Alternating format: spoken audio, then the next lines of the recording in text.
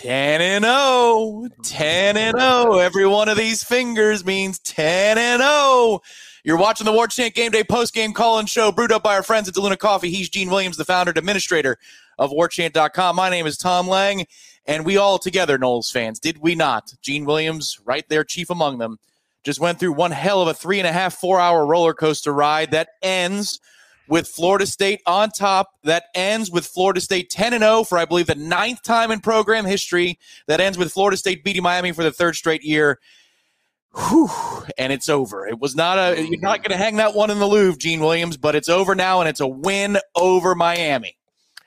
That's exactly it. You're not going to have a whole lot of things to be proud of in this game. We're not going to be extolling the virtues of anything about this game. But man, anytime you beat Miami now 3 in a row, you're 10-0. You're getting to drink some good stuff, celebrate a win over the Canes.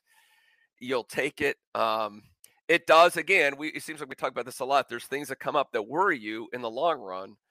You know, you get to play some tougher competition than this. But, Miami was game. I got to give them credit. I think they came with a good game plan. They got physical. They ran the ball really well against Florida State in the first half. That created some issues for FSU. But, I love the play of the defense in the second half, save for one play when even the coverage was great. I still don't know how the ball got through there, and just Knowles took one of the worst angles I've ever seen on just a floater pass. That was an absolute nothing, went for 80 yards. That's all the entire second half, that's all they did. So again, we've seen this pattern before where Adam Fuller's defense shuts teams down in the second half. To me, that's really the story of the game. And obviously Keon, kind of taking over a little bit, obviously the punt return and, what he was able to do when they got in the red zone, which is smart for me. I'll stop all the nonsense. You got Keon Coleman one-on-one, keep throwing him the ball. They can't cover him in that situation. So I'm glad they finally did that. You take the win. We're thrilled. Like you said, 10-0. You got 2 more to the ACC championship game, so fans should be happy. But I get it if they're a little miffed. But I'm sure anybody we ask here, would you take a 7-point win over Miami? Hell yes. You take that every time. So congrats, FSU, on the 10-0 start. Yeah, it's a little subdued by the manner in which, but we're 10-0, guys. We're 10-0, and there's going to be room for critical moments, and there will be later in this show. I'm sure of it. But Gene, it's funny for me. The emotions spiked sometimes because of our job. There's like a time release. I finally got home and sat on the couch. Game flips on. Clemson and who did Clemson destroy? Georgia Tech. Georgia Tech wraps up, so they're going to kick it over to Doak. Then the butterflies start to go because I felt like before the game kicked off today, and if you can do this, if you can win this one, I think you're going to go the 12-0, and I think you're going to go to Charlotte and you're going to be undefeated. I'm not saying overlook anybody because clearly it's only a 7-point win today. I just felt like the stakes were really, really high, Gene, as in straight up, this could be the moment that puts you to the playoff if you don't trip all over yourself. Well, they tripped, but they didn't trip all over themselves, thankfully. And it was a forgettable day for the head coach. It was a forgettable day for the offensive game plan. It was a forgettable day for the quarterback. But we made it. We're on the other side of it, and we're on the other side of it with a win. For a moment there, Gene, and Emory Williams from Milton is somebody who grew up a lifelong Knoll fan, went to Miami because we have better players here, and so it's a tough conversation to have.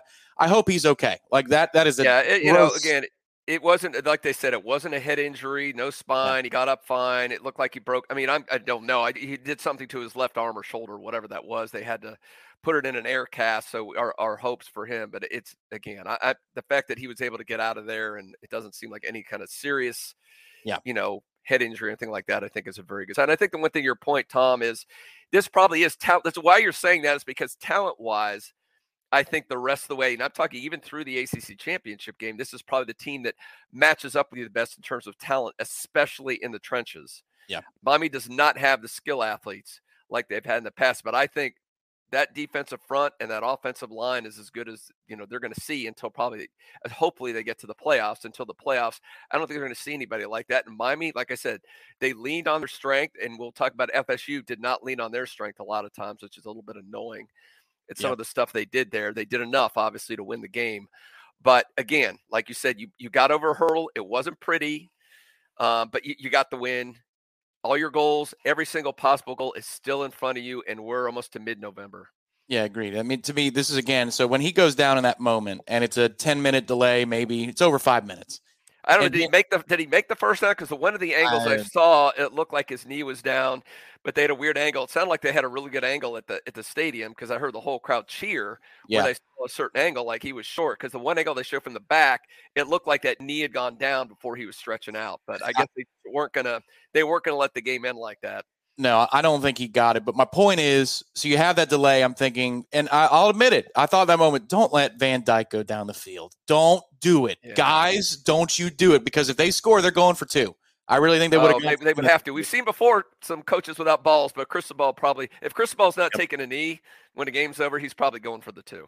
That's correct. And you'd think about the machinations of how you gifted him 3 points after half. We go with the onside kick, which you could tell they saw that something was there, and it was. I don't mind the call. I know people. I saw it on the message boards. I see it in here. They saw it on there, and if that ball doesn't take that crazy ass hop straight up in the air, they get that play. So it was just a weird hop. I like it. I'm glad they saw something on film. They did everything to execute except the ball just bounced a weird way. We're going to flip roles here, Gene, and here's my message for Mike Norvell. I like you, but you're crazy. You're crazy, man. I like you, but that's a freshman quarterback. That is a freshman quarterback. They feel like they're lifted above the clouds because they're tied at 10 at the break. It was a huge swing. We're up 10-0. We kind of fall asleep at the wheel a little bit. They get into the break at 10-10. They feel like they're winning at halftime. The score's tied, but they feel like they're winning. You know what you can do? Is kick it freaking deep, play defense, put the pressure on the freshman quarterback, dial up the heat to stop the run, and see what he can do. If he can go 75 yards again, God bless him. I don't care that it's on the film. This is for me, Gene. We're reversing the roles. Read the room. Kick to the freshman. Kick to the freshman deep. And don't give them the plus field position. They get one splash play, and that's how they kick the field goal. Look at that, though. In my opinion, 9 times out of 10, that's going to work. And if you can get 80, 90% on a play like that, you take it, in my mind. That's the way I'm thinking. But they saw on film, they were backing out of there. We practiced that thing was going to work. And, hey, the guy, not only did the ball take a weird bounce, the guy made a great play, high-pointing it, like a rebound. But so, I mean, everything worked out on Miami that one. I get your point, Tom. You're right. You have the better team. They have the freshman quarterback. Put the pressure on them. I understand your point, but again, the way that I think I was okay with that call. It's a fair debate, but it's a debate we're having over a win. So let's circle back to that 10-0. Gene, they haven't done that in a long, long time around these parts. It's been 9 years. What you drinking on? Well, this is from our friend. It's called The Butcher, and it's from our friend Chris in San Diego, who came by the Warchant happy hour yesterday, and we have so many great fans that come out and support us. And it's just that, we don't ask they want to give us free stuff. They want to give me some free, delicious beer. We'll do it. But he knows I like, this is a coffee stout. And apparently this has a little kick to it. They won't even list the ABV, but I guarantee this is a 10 plus.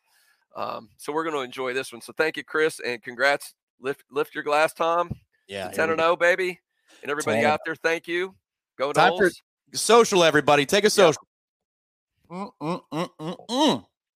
There's an extra little bit of salt in this diluted beverage here, Gene, and it's Miami Tears.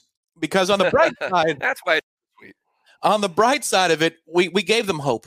They came in here, it's 10-0. There's no hope. And then they got a bunch of it at halftime. Then we pull away in the second half. We're up 27-13. We've got the ball. There's no hope. Then they have hope again because of a ridiculous 80-yard touchdown play where, like you said, Gene, I don't know what that angle was. They had hope in their hearts, and they thought maybe, just maybe, and it didn't happen. Again, was guys. Knowles afraid? I mean, when I went back and looked at it, he came up, he could have just jumped and gone for the ball and look at, if I do that and I hit him the wrong way, I might get called for a penalty. It's almost it's going to go incomplete. I don't want to screw something up. I think you're trying to avoid a kill shot for targeting, which, Jordan got targeted again. What the hell was that?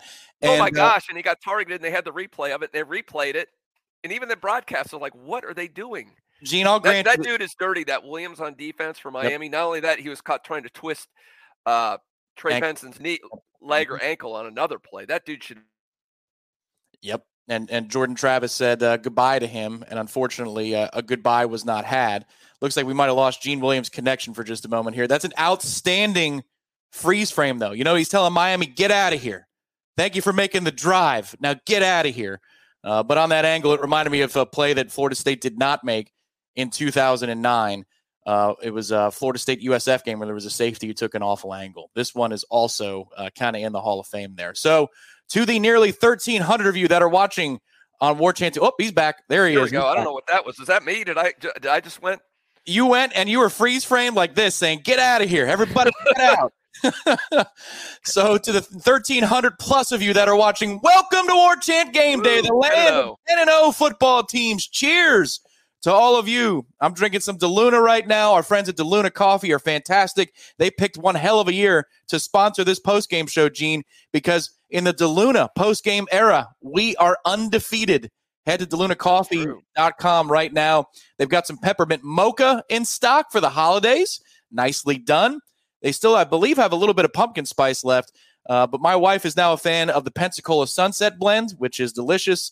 I'm having a little bit of the Voodoo Espresso blend along with some Kahlua. That's makes for a nice evening beverage as we're at 7:30 here on the East Coast, 10-0. Head to DeLunaCoffee.com today or go shopping west of I-4 and east of the Florida-Alabama border, and you go to any Publix in the Florida local section and you will find DeLuna Coffee.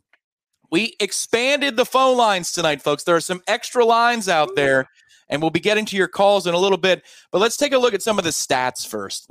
Florida State did not light the world on fire offensively today. This total is something that we put up in a half of football earlier in the season. Let's see, Director Ben, I got it. Let's put this up. 322 yards, Gene. How about that? Only 322 yards of offense for Florida State today. What do you make of it? Do you think it was Miami's defensive front? Do you think it was, a poor play, a mix of the two? How would you assess Florida State's offense being held down on a night when, again, they win 27-20? Yeah, I think obviously, Miami's defensive front was definitely a factor in that. Now, it didn't seem like the way FSU called the game. Again, Jordan almost always was a pocket passer. I mean, I don't understand that. When he got he got sacked 3 times. Every time he's sitting back in the pocket, like looking around, and they're coming at him. I don't remember him hardly at all getting out on motion on throwing plays. I don't know where that was completely gone. Yep. He didn't run the ball at all. They did run the ball a couple times with him, but it would be like right up the middle. I mean, where is him running outside and having some options? And when a couple times they did run him, also they go to the short side of the field inside the 10-yard line where it was crowded as heck. It was I think Mike Norvell is trying to be a little conservative, but then at the same point, he seemed to go into Miami's strengths a lot of times. Now, that counter with Benson worked wonderfully, obviously, in the second half of that touchdown. But, man, a lot of times you're just sitting there, those slow developing plays, and you just ran it right into the teeth of their strength. And you kept having those 2nd 11, 3rd and 12s over and over and over again because you kept running that play up the middle. I know you got to establish the run a little bit. You got to do that. But, man, figure out a way to get him out on the edges a little bit. A couple times when Benson got out a little bit of the tackle, he's making plays out there. Yeah, so they broke out the option in this game. This was, for me, Gene, this was one of those nights where maybe they got a little tricky. They got a little tricky and into their bag a little bit. They called the option on one of the first 3rd and shorts where the touchdown's called back because Trey, half of his foot's out of bounds at the 38-yard line or 39-yard line. They call the option again. It doesn't work later, but the play kind of ends up being an okay result. They call weird, like was it 1st and goal or 2nd and goal where you have DJ Lundy back there leading the way for Jordan, and that's a tackle for loss. Mm-hmm. You have the shovel pass play that looks pretty awkward as he rolls to the left. Yeah. There's a lot of strange stuff going on tonight. And it also with the kickoff, too, in the second half, it felt like a non-traditional night. So I don't know if they looked at the film, Gene, and said, we're not going to be able to win this at the trench level, and so we've got to get creative on the outside. But oddly enough, you didn't see a whole ton of shots downfield to Keon or to Johnny. And on the one hand, if you're Miami, Keon catches 4 passes for 24 yards. That's nice, but one of them is for a key touchdown, and then he also had a game-breaking moment with a punt return that got Florida State to the 10-yard line. So on the one hand, defensively, you're probably pretty happy with how you contain Keon Coleman. But I don't know that maybe he's not 100%, Gene, and that's a reason. But it seemed like outside of one key moment in the second half where he absolutely got held on the shoulder. Oh, yeah, well, that was a touchdown. And it was a great play by the defensive back because if he doesn't do that, he's scoring a touchdown on the play. And, Gene, it's an absurd swing in momentum because it's 27-13 at that point. There's one more play. You have a 3rd down after the no call, and Ja'Kai catches the ball. He gets tackled after a gain of 5, so you punt it. Their drive is the 80-yard touchdown on a third and heat. Yeah, even if he gets it down there and you get a field goal, you're up 3 scores. The game's over. It was their equivalent of Clint Trickett to Rashad Green against Oklahoma in 2011. It was the equivalent of that play. It's a prayer answered. But, that was the one time in the second half where they really targeted Keon down the field, and there was no call in that situation. Yeah, I did some rough math, and excuse me, with my FSU education there, trying to figure it out. But I think when I looked at it, it looked to me like outside of that, again, 80-yard kind of flukish play, they had 75 yards in the second half. I mean, Florida State's defense, I mean, really, that was great. It's a shame there's one botch play that kind of takes away that would be the story in my mind, that you basically shut Miami completely down in the second half. So props to them. Yeah. I mean, a lot of the times it's just they couldn't do anything. Once they kind of got, and again, whatever adjustment they did in the running game, because Miami was gashing FSU a lot in the first half and just absolutely nothing. Stonewalled them in the second half. So, I mean, that was very encouraging to see. Again, I don't know why they can't come out games and do that in the beginning, but I'd be curious to see, did you see any adjustments or what happened, why Miami could do nothing running the football in the second half? I mean, they just brought a ton more pressure. They brought a ton more pressure. Line. Yeah, and I think, I don't want to single out guys without watching it again and again or talking to somebody like our own Dominic Robinson, but it looked like Tatum Bethune was in the wrong spot several times in the first half. He picked the wrong gap. But I think they shored that up a little bit, Gene, but the pressure was – the blitz rate for Miami is what I talked about this week on the website. I was over 50% against both Texas A&M and North Carolina on dropbacks. We must have brought the heat well over 50%. We did a lot, yeah. We were cold-blooded about it, and it worked a hell of a lot better. It's, okay, Emory, go make the throws. He had one prayer answered, but generally speaking, before that completion, Gene, he had, I think, -1 yards or -3 yards in the half. He was 1 for 9 at that point for the second half. Yeah. So, I mean, I think they did the right things. The defense in the end holds their end of the bargain here, Gene. They give up 20 points. I put 3 of them on Mike Norvell for the kickoff to start the second half, which again, I like you, but you're crazy. The defense did well tonight. They did their job. There were the moments in the second quarter where the one lapse, but Gene, it follows form again, that the defense finds a way at halftime, whatever the hell the adjustments are, whatever they tell their players in terms of their keys, outside of the prayer, they did their job. And so again, this is, since Boston College, easily the most ugly of W's for Florida State since that day. But you know what? Yeah, but it's beautiful. They're all W's. Every game this season is a W. Every single one. So you convert this to that, and there it is. 10-0 for the first time since 2014. And, Gene, next week they're playing North Alabama. So we're 11-0 going down to Gainesville with a chance for a perfect regular season and an inside shot at the college football playoff. I was going to say the old BCS title game. I saw somebody in the chat said this is not a top 5 team. It is, and they will be this week. Now, maybe they get dropped. I don't see how Washington finished with Utah. Be ready for that criticism. It's warranted, but this is a top 5 team, and if they win out, they're going to. Yeah, at the end of the day, you win all your games, and thank goodness Louisville was able to come from behind with a little help of the officials on Thursday night, if you saw that game. So they're sitting there, and they've got, I would love for them to be in the top 10. I mean, a one-loss Louisville team, I think that would give FSU a little gravitas going into the playoffs, assuming we can get by the Gators, of course. It's not, that's not – I feel a little better about that game than I did this Miami game, because I think Miami, they can run all over them, and I think Miami's ability to stop the run outside of a play or two really kept them in the game. When I think Florida State when Florida State can run the football, everything opens up for the offense. So I think Florida State's going to put up a lot of points on the Gators. So I feel pretty good about that one. But they went out. They're in, Tom. But boy, I don't know why they just can't. Every time they got a chance, you take that deep, a little bit of a breath. You're like you said, they're up 14 points. They got the ball. All I got to do is get another point. They're going to win by double digits, maybe and cover the spread, and then all heck breaks loose. Well, I don't know what Mike would say, but I'll entertain this, Brandon, in all caps. He wants you to sack up, Gene, and have one of the 87 reporters here ask Mike why the team stalls. What do you think he's going to say? What do you think he's going to say in that situation? Well, okay. Yeah. Since you asked so nicely, let me go through let me give you the inside scoop. I'm not laughing at the stalling because it's annoying, Brandon. That's where I agree with you. This game could have been put away in several instances. One of the, after the Ja'Kai long catch and run, Gene, it was a throw over the middle. He runs for 60-plus yards. I don't know why we get cute there. Like, Brandon, that's where I agree with you. But I don't know what you expect him to say in that situation. 87 reporters or one reporter, he's not going to say very much. Time to thank some people, though, who have donated to the cause here. And we're very thankful for your contributions. To everybody in the chat, 1,600-plus of you. Hey, everybody, how's it going? Let's get it up to 800 likes in the next half an hour. I want 800 likes in the next half an hour. Hit the thumbs up underneath for being 10-0 Cheers to you, and cheers to Noel Buck 83. Watched most of the way home from a wrestling tournament. Hope it went well for you, Noel Buck. Not the most impressive win, but a win is a win. Knowles, though, what are you doing? Let's just keep rolling, and we will be there. Yeah, since you brought it up, Noel Buck 83, Kevin Knowles as a true freshman was pretty damn solid in the slot. He was a slot corner. He got downhill. He made tackles in space. I don't know if it's a confidence thing. I don't know what it is, but tackling is not going well for Kevin. And it hasn't all season, Gene. I've been waiting for a breakthrough. It just hasn't happened. It's not only that play on the long touchdown. Later in the fourth quarter, he has it perfectly sized up for a stop at maybe 1 or 2 yards for a quick throw to the left. It ends up being a gain of 9. And it's just like, Mike, you've got a lot of really good defensive backs. I know they're young, but maybe, just maybe, it's time to put somebody out there who can get a guy on the ground.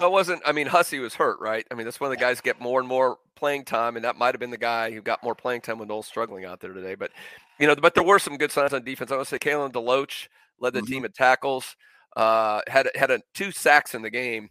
The one, it seemed like the one was it pretty similar to that blitz against Clemson, the one where he got in there early? The first one, yeah. Yep. The first one, I just said, I've seen that play before. Yep. Credit to their quarterback. He held on to the ball, though, but it was a nice sack in that instance. The other guy that we've got to mention here is Mastromano. Yep. I mean, he was great. A couple times pinned him down there around the 5-yard line or even better. And again, when you're going against, a freshman quarterback, you want to make him go the length of the field with that crowd doing the war chant. Mm-hmm. Yeah, you're right. The wind music. The win music says field position, field advantage was used. He's the dark horse player of the game. Cheers with the Voodoo Raindrop. Oh, okay. Yeah, had me some Voodoo. Who do you think breaks the rock, by the way? It might be DeLoach was in the first half. I mean, he had 2 sacks, 10 tackles. 2 sacks, 10 tackles. He might. Or they give the Australian. Did they bring the Australian hammer out there for Mastromano? He could give it a little bit. Johnny's your leading receiver at 5 for 82, no touchdowns. Yeah. You could maybe give it to Keon for the touchdown. Yeah, punt return. You're not giving it to Jordan. That was not a good night. No, that was not Jordan. Good Jordan night. Terrible sacks. Terrible sacks. We can get to the safety in a little bit, but a couple times I've seen he's got a defensive lineman coming down on him, and he's sitting there waiting. It's like, dude, run the ball. Don't take a sack, run the ball. You can outrun a defensive lineman. I know you can do it. He seemed to think he's Tom Brady, that he had to sit back there and just try to pick the team apart. That's not his strength. No. Get out on the edges and run a little bit. So and folks, you're just going to have to bear with like 2 minutes of being critical here, because that's 2 weeks in a row now. That happened against Pitt where he held the ball too long, Gene. Mm-hmm. And one of the things that Miami does, and it's clear as day, so clear that a layman like me can write about it on warchant.com in a feature, Miami overloads. They love the overload blitz. Mauri Noah, the linebacker 51, played a brilliant game for them. He had a couple of sacks, but also made a couple of plays that would have, I think they prevented runs that might have been home runs or whatever. One-on-one, he ends up making those plays. But they overload things, Gene, up the middle, on the perimeter. So as a quarterback, knowing that they bring extra bodies, you don't have time. You got to get rid of the ball. Yeah. And that last sack he took in Miami territory, they're showing you it's a 3rd and whatever, and they're playing along the yardage line. Sticks, they're just right there at the first down line. They're showing it. You've got to have an answer. You got to know that the ball's got to come out of your hand. So it's just, why isn't there a slant, a dump off to the running back, a screen, something where you got to get rid of the ball quickly? But it's like he was back there trying to read all his progressions through, and that's coming. This is a really good defensive front. When they're going to blitz you, they're going to get back there pretty quick. It's just a strange day for him. That's not like Jordan, but 2 weeks in a row where he's holding on to the ball way too damn long. Now, if you're going to make the argument that Trey Benson breaks the rock, Gene, it's 17 touches, 97 yards, and 2 touchdowns. That's a pretty compelling argument for Trey. He does, and he especially in that first half, he ran angry. It was almost like, the Cristobal not bringing him down to Miami. Seemed like that touchdown run was nice. That was man-on-man football, and he just outmanned those couple of defensive guys trying to keep him out. So I was impressed with him, especially in the first. I don't know, in the second half, he didn't have a whole lot of chances, really, other than the counter play where he got the touchdown. Here you go. Here's a weird stat for you before we get to thanking some more people. Gene, this is like Miami, Florida State, circa 1996. Florida State's 3 leading tacklers were linebackers. Wow. 3. Kalen DeLoach with 10. DJ Lundy with 7, including a tackle for loss. Right. And Bethune. Wow. Tatum Bethune with 6. When's the last time? If you go back and I'd love to research that. That has to be back to the 90s. I mean, at least 10 years. That's just. And then how about this name, a blast from the past? Fabian Lovett was number 3. I didn't know he was even on the team anymore. But you love when a defensive tackle is in the top group of tacklers. That's saying something. The difference between the first half and the second half of how stout they were against the run. It was massive. So next up to thank here on Warchant Game Day, folks that are contributing to the program. Ecstatic. Why was the band playing while our offense was on the field? Go Noles. I can't speak to that. I was not in the building, but that's a good observation. And if they were, I don't get it. Bad on them. They should not be doing that. I'm guessing a lot of it is because sometimes they get in the hurry up and they're not aware of what's going on a lot of times. You might be playing that first down little loop that they do. Yeah, could very well be. Thank you, Ecstatic, for the contribution. I wish I had an answer for you. Noel Kev says, all right, Red Solo Cup Xbox headset. There it is. Hey, look at that. Beautiful young lad right there. Happy for the W. Proud of 10-0. Like I said last week, I worry this team lets the wrong team at the wrong time hang around. We're running out of strikes here. We're running out of opponents, Noel Kev. You're running out of options. So if it's before the playoff, your only 2 options would be Florida and then Louisville in all likelihood. So today might have been that day and they escaped it. Florida man in Texas, thank you very much. 10-0, about to be 11-0, 3 in a row against the scum. I don't know if it was the weather, but that demon needs to be exorcised before we face the nasty lizards. TVD throwing a pick to end it was poetic justice. Go Noles. Yeah, Van Spike turned into Van Picks, says Jerryon Jones ends the game. Nice moment for Jerryon, who was injured last week, Gene, to ice it for Florida State on a 4th down, where Tatum Bethune got tackled and there was no flag. Go figure. Johnny Zeno, bring Gardner. I got you this week, brother.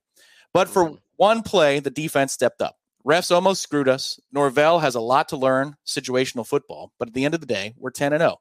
Gene, what do you think? Mostly agree?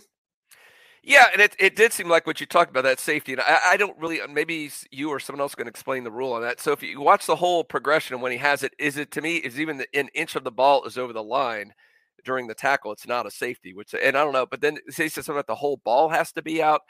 I'm always confused, and this happens a lot on safeties. A lot of times you think it's a safety, but they never want to give you the safety. But my point is, right or wrong call from that, it seemed like their entire objective the rest of the game was to make up for that, whether it was targeting, whether it looked like, whether it was several pass interferences we saw open in the field. The interception. It looked like the interception. Again, the one angle showed his arm was under the ball. I don't know. How does he not? Doesn't matter. They're like, we don't know if he has control. It doesn't matter. His ball, if the ball never hit the ground and it's on top of his arm, what difference does it make? He ended up with the ball. So it seemed like over, and then, obviously the run on 4th down where it looked like he was stopped short. They were giving Miami every chance in the world to make up for that one questionable call. Kim, thank you very much. We're going to pivot to the calls after we say thank you to Kim. Hope you and your wife are doing well. Thank you, Kim. Taking the win. We love you, boys. Well, we love you too, Kim. Thank you very much. 10-0 are the Noles. Now, 10 times 10 is what for you math majors out there? Is that 100? Is that right? For the 7th time in the history of Warchant TV's postgame call-in show, we go to 100 proof football. See what I did there? 100 proof. Welcome to the program. Fire away. Muck Miami, Miami, baby. Yes. Come on. 35 and now 33. I never thought in my lifetime I might see the actual series record flipped in our advantage, but we're not far away from it. I'm here for it. Let's go. What y'all drinking on? We drinking on Willet over here for all my bourbon heads. Got the pills tonight. Hey, I just want to touch on a few things. One, that if Greedy Vance could spend some time on a jug machine, he might have not lost the weight last year, might have a few more wins anytime. He's in the best position, talking about putting yourself in a position to succeed. But you got to earn it, man. You earn to be in a position, but he's got to come through on it, man. Greedy Vance, I love to see it. I just want to have, speaking of the Xbox headset and controller, I just want Norvell to hold one on the sideline sometimes.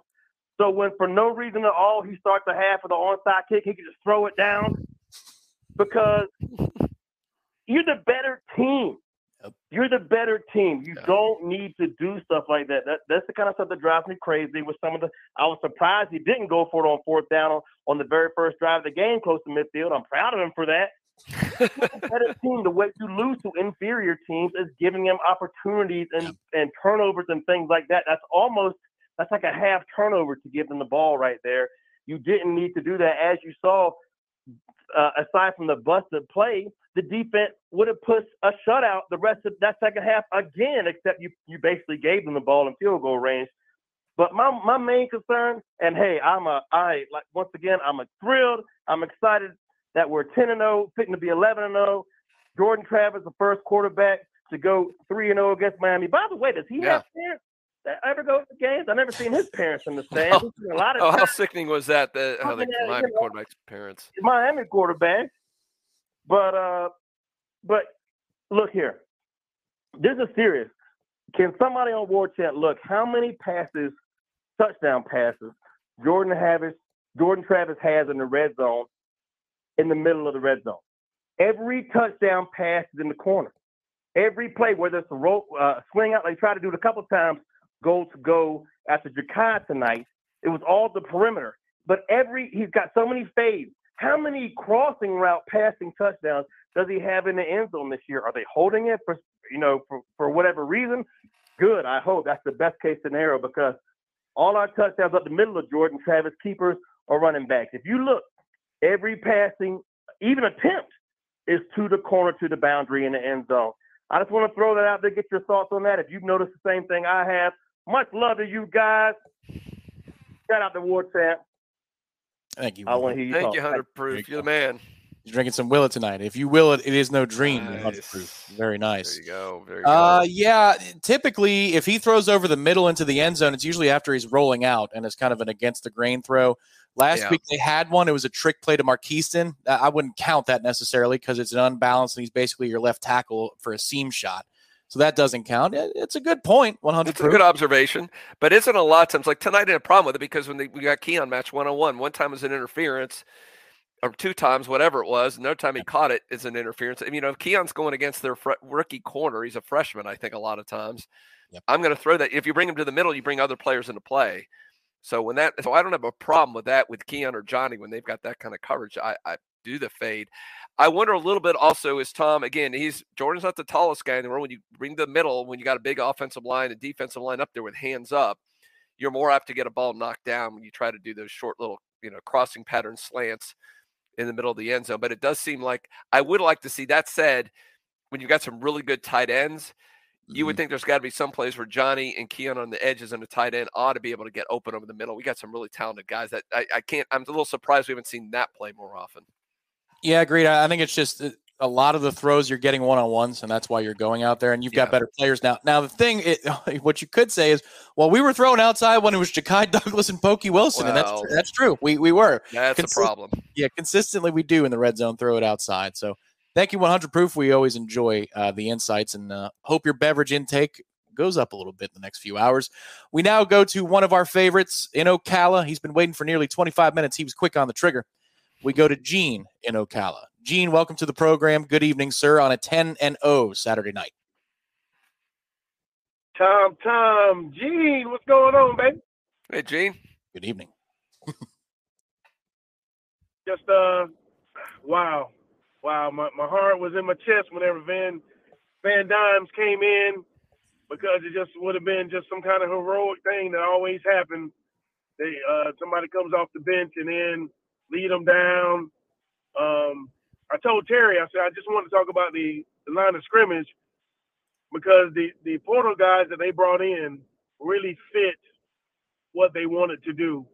Yeah. It was really tough for Jared and Peyton all night long to get around those edges. That guy had perfect pocket almost all night until we started bringing pressure. Yep. And then the defensive line, I mean, they got some young stuff. They got people that we wanted. Mm-hmm. You got Bain, but number 31, the guy that came in from Washington State, because his brother, 5-star right tackle, he was triggered a lot, and he's only a junior. Yeah. So we're gonna have to look out for that. It was a great game. You can't really complain. 10-0, but wow, Coach, you got to stop doing these play calls. What is the scoopity doopity oopity donity down there whenever you're trying to just shovel the ball? Oh, that was. And we're not playing against Syracuse. Yeah. We're not playing against North Alabama yet. We're playing against Miami. They have athletes like we have athletes. So that could be very ugly. Love the win. I love Warchant. Gene Williams, thank you so much for employing all these great individuals that you employ Tom, thank you for your insight.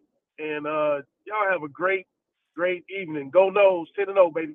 Go Noles. Thank you, Gene. We appreciate it. Gene's always been up. It's just uplifting to hear, Gene. And thank you. Right, I do have the best staff in the world, man. These guys, including Tom, they are fantastic. It was so fun going out to Indigo today and Corner Pocket yesterday and meeting so many fans and sharing stories and people. I mean, traveling literally from all over the world. You get obviously friends out in Hawaii. Maybe we'll hear from a Hawaii caller today. You never know. So it's great. Yeah. And going to Gene's point at first half several times, I'm like, you've got to be kidding. He's got a perfect pocket. And there were times we'd bring a blitz and they picked it up perfectly 2 or 3 times. And I was like, thank God they were not getting enough separation. You didn't have a great quarterback who complete those, because you had a good quarterback and some talent. They could have really done some damage on you. But yeah, they did. That offensive line was scary, how they were holding Florida State out for most of the game.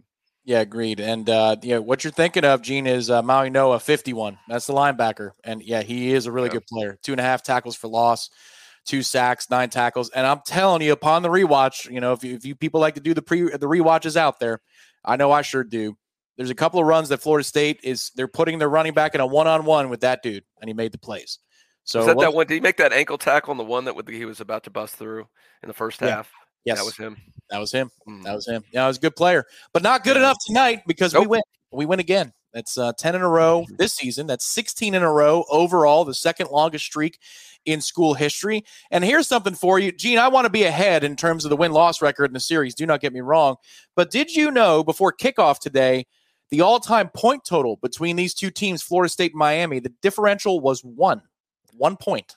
Wow. I did not know that, Tom. Miami was ahead by 1 point. They now trail by 6. In the all-time series. An interesting little factoid there. Thank you, Tom. You're welcome. Well, now we take from the factoid to the phone line. We now go to New York for the 42nd time in the history of Warchant TV's postgame call-in show. It is Josh in New York. Coach Josh, what's going on, brother? Tommy, Tom, and Gino! We are celebrating another Noles victory. I don't care what anybody says. Winning a rivalry game is hard to do. And we can complain or whatever, but how many of these rivalry games are actually clean? Like, you'll see Alabama play Auburn and they'll do some uncharacteristic things happening and Auburn sucks. And it just happens like that. It's just how rivalry games go. The first thing I want to talk about is, I watched Michigan and Penn State, and I'm telling you, I don't care what the number says by Penn State. Miami and Penn State would be a barn burner, because I think Penn State stinks on offense. Their quarterback can't throw more than 10 yards. It's awful to watch. Second thing is the holding in the secondary was alarming. Like, the amount of holding that Miami was doing on us was crazy in the secondary. Like, our guys were getting turned around, spinned around. Like, we were throwing it deep. Guys couldn't get and I can't even fault Jordan for some of those passes, because we were getting held ridiculously in the secondary. The third thing is, and I've been a frequent critic of this, Fitzmagic has turned the corner. I can honestly say that now. I was old enough to remember when he was missing 35-yard field goals, and we would go for it, and it was like 4th and 10 from the other team's 35-yard line. I'm old enough to remember that. Now he's becoming a weapon, and Mastromano obviously is a weapon himself. And lastly, one of the callers brought it up before, but my boy Greedy Vance locked Restrepo up tonight. I mean, he did. Shut him out. Threw him in the back of the paddy wagon today. It was unbelievable watching what Greedy Vance did. It was unbelievable. I mean, and then he was talking to him. It didn't help that the referee took away his interception. But it was unbelievable, man. You got to be happy. Miami has athletes. They know our athletes. Like athlete for athlete, it was pretty tough. And now they have an offensive line and a defensive line. I hate to say it, but they're going to be pretty good coming up if they keep at it the way they are. Yep. And I just think that we got to be happy with this. They're one stupid crystal ball play away from coming into the game 7-2. So you got to understand that the record wasn't like, oh, we should blow them out. it was like, look, man, these guys are actually pretty decent, and then they were motivated. So that plays into play. So like I'm happy. Everybody should be happy. We're 10-0. If you ask me in August, would you be happy with 10-0 and winning by 7 against Miami? I take it every time. Love y'all. Gene, don't let anybody tell you that you have 86 reporters. You only need 10. You're the greatest reporter. You guys are the greatest Farm State group there is. Have a good night, everybody. All right. Thank you, Josh. You too, Josh. Good Great call. Thank you so much. Yeah, I mean, we forget that. We have such high expectations for this team. And you beat a rival. This was their Super Bowl. This was going to make Miami season if they could have rolled into Doak and done it. So you could tell, especially in that line of scrimmage, man, they were out for it. They were going for it.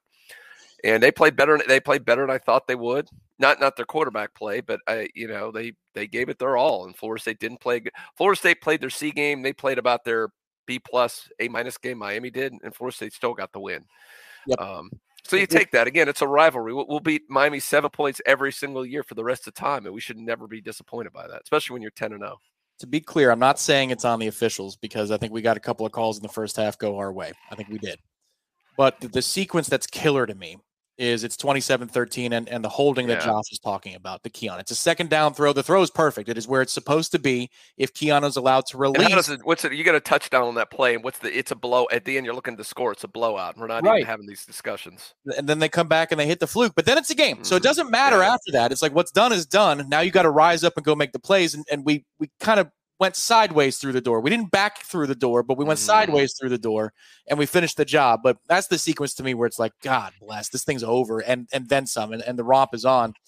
But Florida State was tested down the stretch. And again, we're 10-0. We're going to be 11-0 after next week. And then you go down to Gainesville looking for a perfect regular season. I mean, come on. Pinch yourself, guys. We were 5-7 2 years ago. Now, we go for the 123rd time to the 757 on Warchant television programming. It is Gator Kirk. Welcome, Gator Kirk. Go ahead. Let's go. 10-0. That's the way to be. Did we do enough? Hey, how you guys doing? Sorry. No, we're good, brother. We're good. What's your question? Did we do enough to stay within the top 4 of the BCS? Or not that it matters at this point, but I think it's going to be. That's my question. It's going to be a close one. So hang in there, Gator. I'm going to ask you to respond after we do. Gene, my thought is this. If you look at both the Associated Press poll and the coaches poll, there is a decent sized gap. And these are good barometers, I think, for the College Football Playoff Committee because they're humans and I think they cheat. Yeah, they do. They cheat on the test. So they take a look. There is a decent sized gap between number 4 and number 5 in both of those polls. I think Florida State may still be ahead in both of those polls after this week, but the gap is in terms of votes is going to be shrunk down to pretty small. I think that's what's going to happen. But I think they're going to hold at number 4 tomorrow in both top 25 polls. The college football playoff, it's going to be close. I'm interested. What do you think, Gene? Yeah, I mean, I agree with you. It's going to be. I wouldn't be shocked if they dropped to 5th, honestly, because you talk about perception. We probably know Utah and Miami are pretty comparable. And both teams won by 7 points. So the bottom line is Utah's ranked. And we know Miami's as good as them, but it won't matter to them on paper. They're going to see 2 7-point games. Well, they played a really good ranked Utah team. Mm-hmm. So I could see it. It does. Again, at the end of the day, it's not going to matter whether you're 4th or 5th. You're going to win out. You're going to be. If you win out, you're in the playoffs. Especially now, Louisville looks like they're going to go in pretty highly ranked by the time you play them in the ACC championship game. So I'm not worried about it, but I'm sure if they drop to 5th, you almost feel like they got to do something to shake it up, Tom, because it was boring. They're not about boring. They like shaking stuff up to get people to talk about it. So that would be one way they could do it, because I don't know what else they could do to shake it up, Rise. And, when I see Michigan and Penn State, I'm like, come on. I mean, FSU they would throttle. I'd love to see FSU against Michigan. If there's a team that you would like to play of the top teams right now, would Michigan be your top opponent? It's the 2 Big Ten teams. Bring me either of the Big Ten teams, and I like our chance in that fight. After seeing what Michigan did today offensively, I'm not that scared. Gator, what do you think? I'll give you the final word on this call. Thank you for calling in. And do you think Florida State holds at number 4? Personally, I like to see us drop to number 5. So then we have more motivation when we go down to Gainesville to make a statement. Mm-hmm. Yep. And also when we possibly play Louisville in the ACC championship. I mean, I think right now, based on today, it was a good game, but I mean, Miami get props to them, which I hate to say. Yeah. But we need something to motivate our ass to put a butt whipping on someone. And if Louisville wins out and they're like 8-9 in the nation and we're 6 or 5 or whatever, and then we dominate them in the ACC championship game, then there's no doubt. It's just no doubt. But, hey, rivalry games are a pain in the butt, and we pulled it out. Despite everything else, we got some calls. They got some calls. Whatever. We're going to move on, and hell, just prepare for my namesake, and we got to go down there and kick their freaking butts. Y'all have a great night. Yep. I appreciate everything y'all do. Y'all have a great night, and go Noles. There it is, Gator Kirk. Thank you, Gator Kirk. 123 times. Yeah, the motivation thing is interesting. Well, there's also the matter of there's a game in the SEC that's not over by any stretch. It's in the second quarter, and they're tied at 14, Ole Miss and Georgia. So that would solve a lot of problems. It sure would. It would get pretty interesting. So if they drop, I mean, I'm not going to sweat it either way at this point. I could see the argument for it. You just got to be fair. I could see the argument for it. Washington beats another ranked opponent. And Gene, I agree with you. I think if Utah and Miami play, it'd be interesting. The other thing to watch this upcoming week is Louisville and Miami play. So that's going to be a fascinating game to watch. We'll see if Miami rallies around. But especially after an FSU loss, they're done. Typically, put your money on Louisville right now. Miami's done. Typically, they are. Yeah, they're going to turn back to TVD again. We'll see. We now go to Eric Angel in Tallahassee. Post-gaming with Eric Angel. Welcome to the program, Eric, on a 10-0 Saturday night. Go ahead.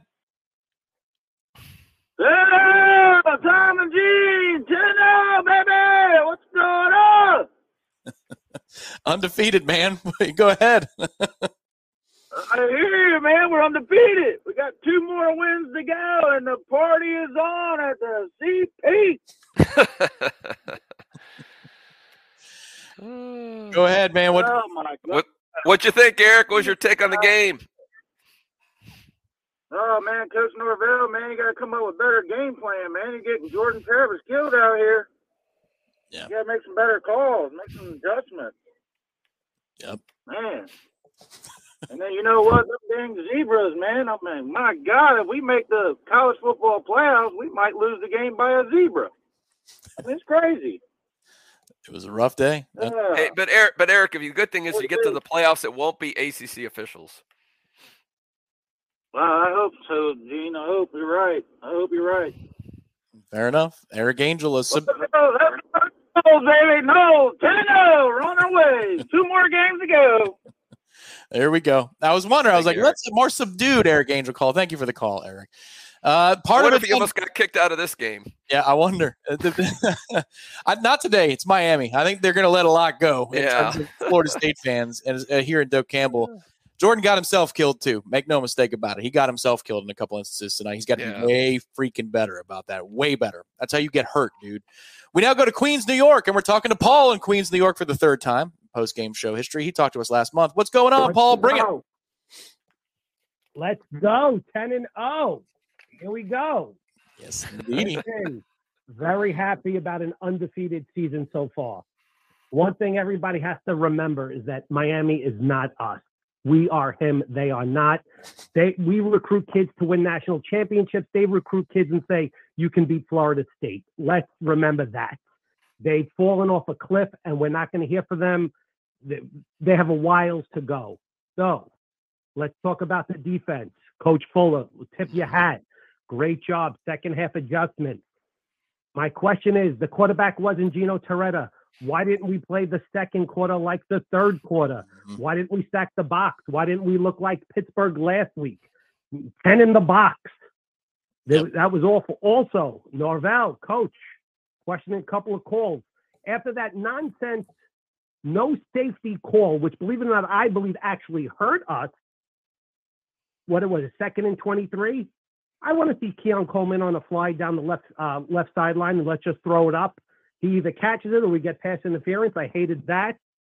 But if we're not going to blow them out 45-3, I love it this way because they're going to toss and turn for the next 3 days and say, oh, we could have had it. We had our no. Listen, I love it this way. If we're not going to beat them 45-3, let's stick the knife in and we're going to turn it slowly. It's the best way because this is going to hurt for another 365. So that's it. Officiating, what I'd call it as par as usual, which is terrible. So, Gene, thank you for everything you do with Warchant. And Tom, as always, you are gold. Let's do it. Let me hang up so you get more calls in there. Thank you. My first call in was last year after the Miami game. I was absolutely obliviated. I could not sleep today. I can talk much better. I'll talk to you guys. Bye. There we go. See you, Paul. Awesome. Thank you, Paul. Well, hopefully it calls in and celebrates next year's win over Miami. Or heck, you know what? Call him after the national championship game, after she's holding the trophy. Love to hear from you, Paul. Great call, Paul. And, I mentioned that before. It's crazy. I've never seen a team that just has these lapses. Yep. And I mentioned going way back to Boston College. It's amazing that someone just turns the faucet off for a while. And it's on both sides of the ball. You're like, would somebody please turn the faucet back on? And then you finally did in the third quarter. But, yeah, that's something. And it's funny. I guarantee here's the one thing I love about your subscription to Warchant. You're allowed to go to other message boards. And I guarantee you on Kane Sport, which is part of the On3 network, you can go read their posts. Enjoy a little Schadenfreude. Go over there, and I guarantee they're going to blame the loss in the safety call, even though there was a half dozen horrific calls that went in their favor after that. They're all going to forget about all those. So go there, enjoy yourself, read some of their posts. Well, and you know what? If you haven't gone there yet, right? Like if you haven't checked out that board yet, or maybe you don't have access to that board, you can have access to that board for 50% off. Oh my God, look at this. It's the big game special. We should change that marquee to the big win special. There you go, to the 10-0 special. If you have not been to warchant.com before and you want to be a new subscriber, a new member of the family, this is your time. Head over to warchant.com right now. Upper right-hand corner of the screen, there is a green button that you must hit. And when you do, you will see this offer available to you. 50% off an annual subscription to warchant.com. And as Gene said, look, you're going to get the excellence. A Corey Clark postgame column that's coming up soon. And 321 from Irish O'Fell in the next 48 hours is going to be posted. Gene Williams will have the Pro Football Focus grades. And let's not kid ourselves, folks. There are about a dozen 5-stars on campus this weekend. Yes. Michael Langston with all of the inside scoop on Florida State's massive recruiting weekend. Crazy. What did they say? Norvell said there's 112? 100, yes. Close to 115 kids. Michael Langston said in about 20 years of doing this is the most talent he's ever seen in Tallahassee in one given weekend. So again, hop on board, 50% off. And then when you're done reading the excellence on the home site, go take a look at those other boards. Take it for a spin. See how they're doing over there. Enjoy it. Enjoy your Schadenfreude, man. That's a great thing you get to go. And those Miami fans are so delusional. It's fantastic. It is, and it can be yours at warchant.com. Give us a shot. Give us a shot for 50% off. Thank you to all of you who are going to do just that. We're going to take one more caller before a break. I see there's a lot of people in the queue. We can't wait to get to all of you. We expanded the phone lines tonight on the postgame call-in show because we're 10-0, damn it, and we beat Miami again. Double damn it. Here we go to Michael in Miami. Michael in Miami. He's in the land of the enemy, but he's a happy camper going home, or he might be there right now. Michael, go ahead.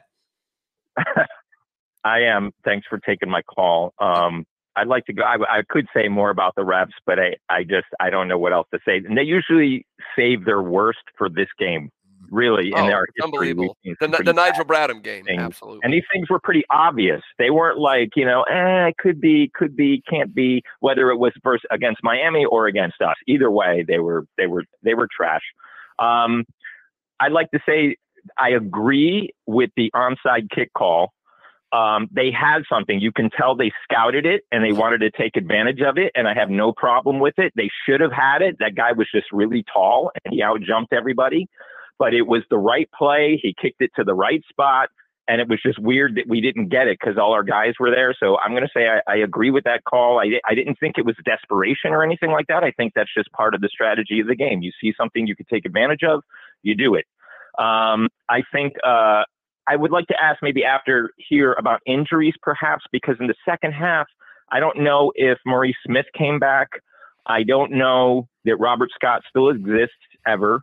I didn't see Deloach in the second half either. And I didn't really see Jaheim Bell in the second half. I would have really liked to see in those plays where we're close to the end zone, where he kind of sprints across the line and serves as a lead blocker for Jordan Travis.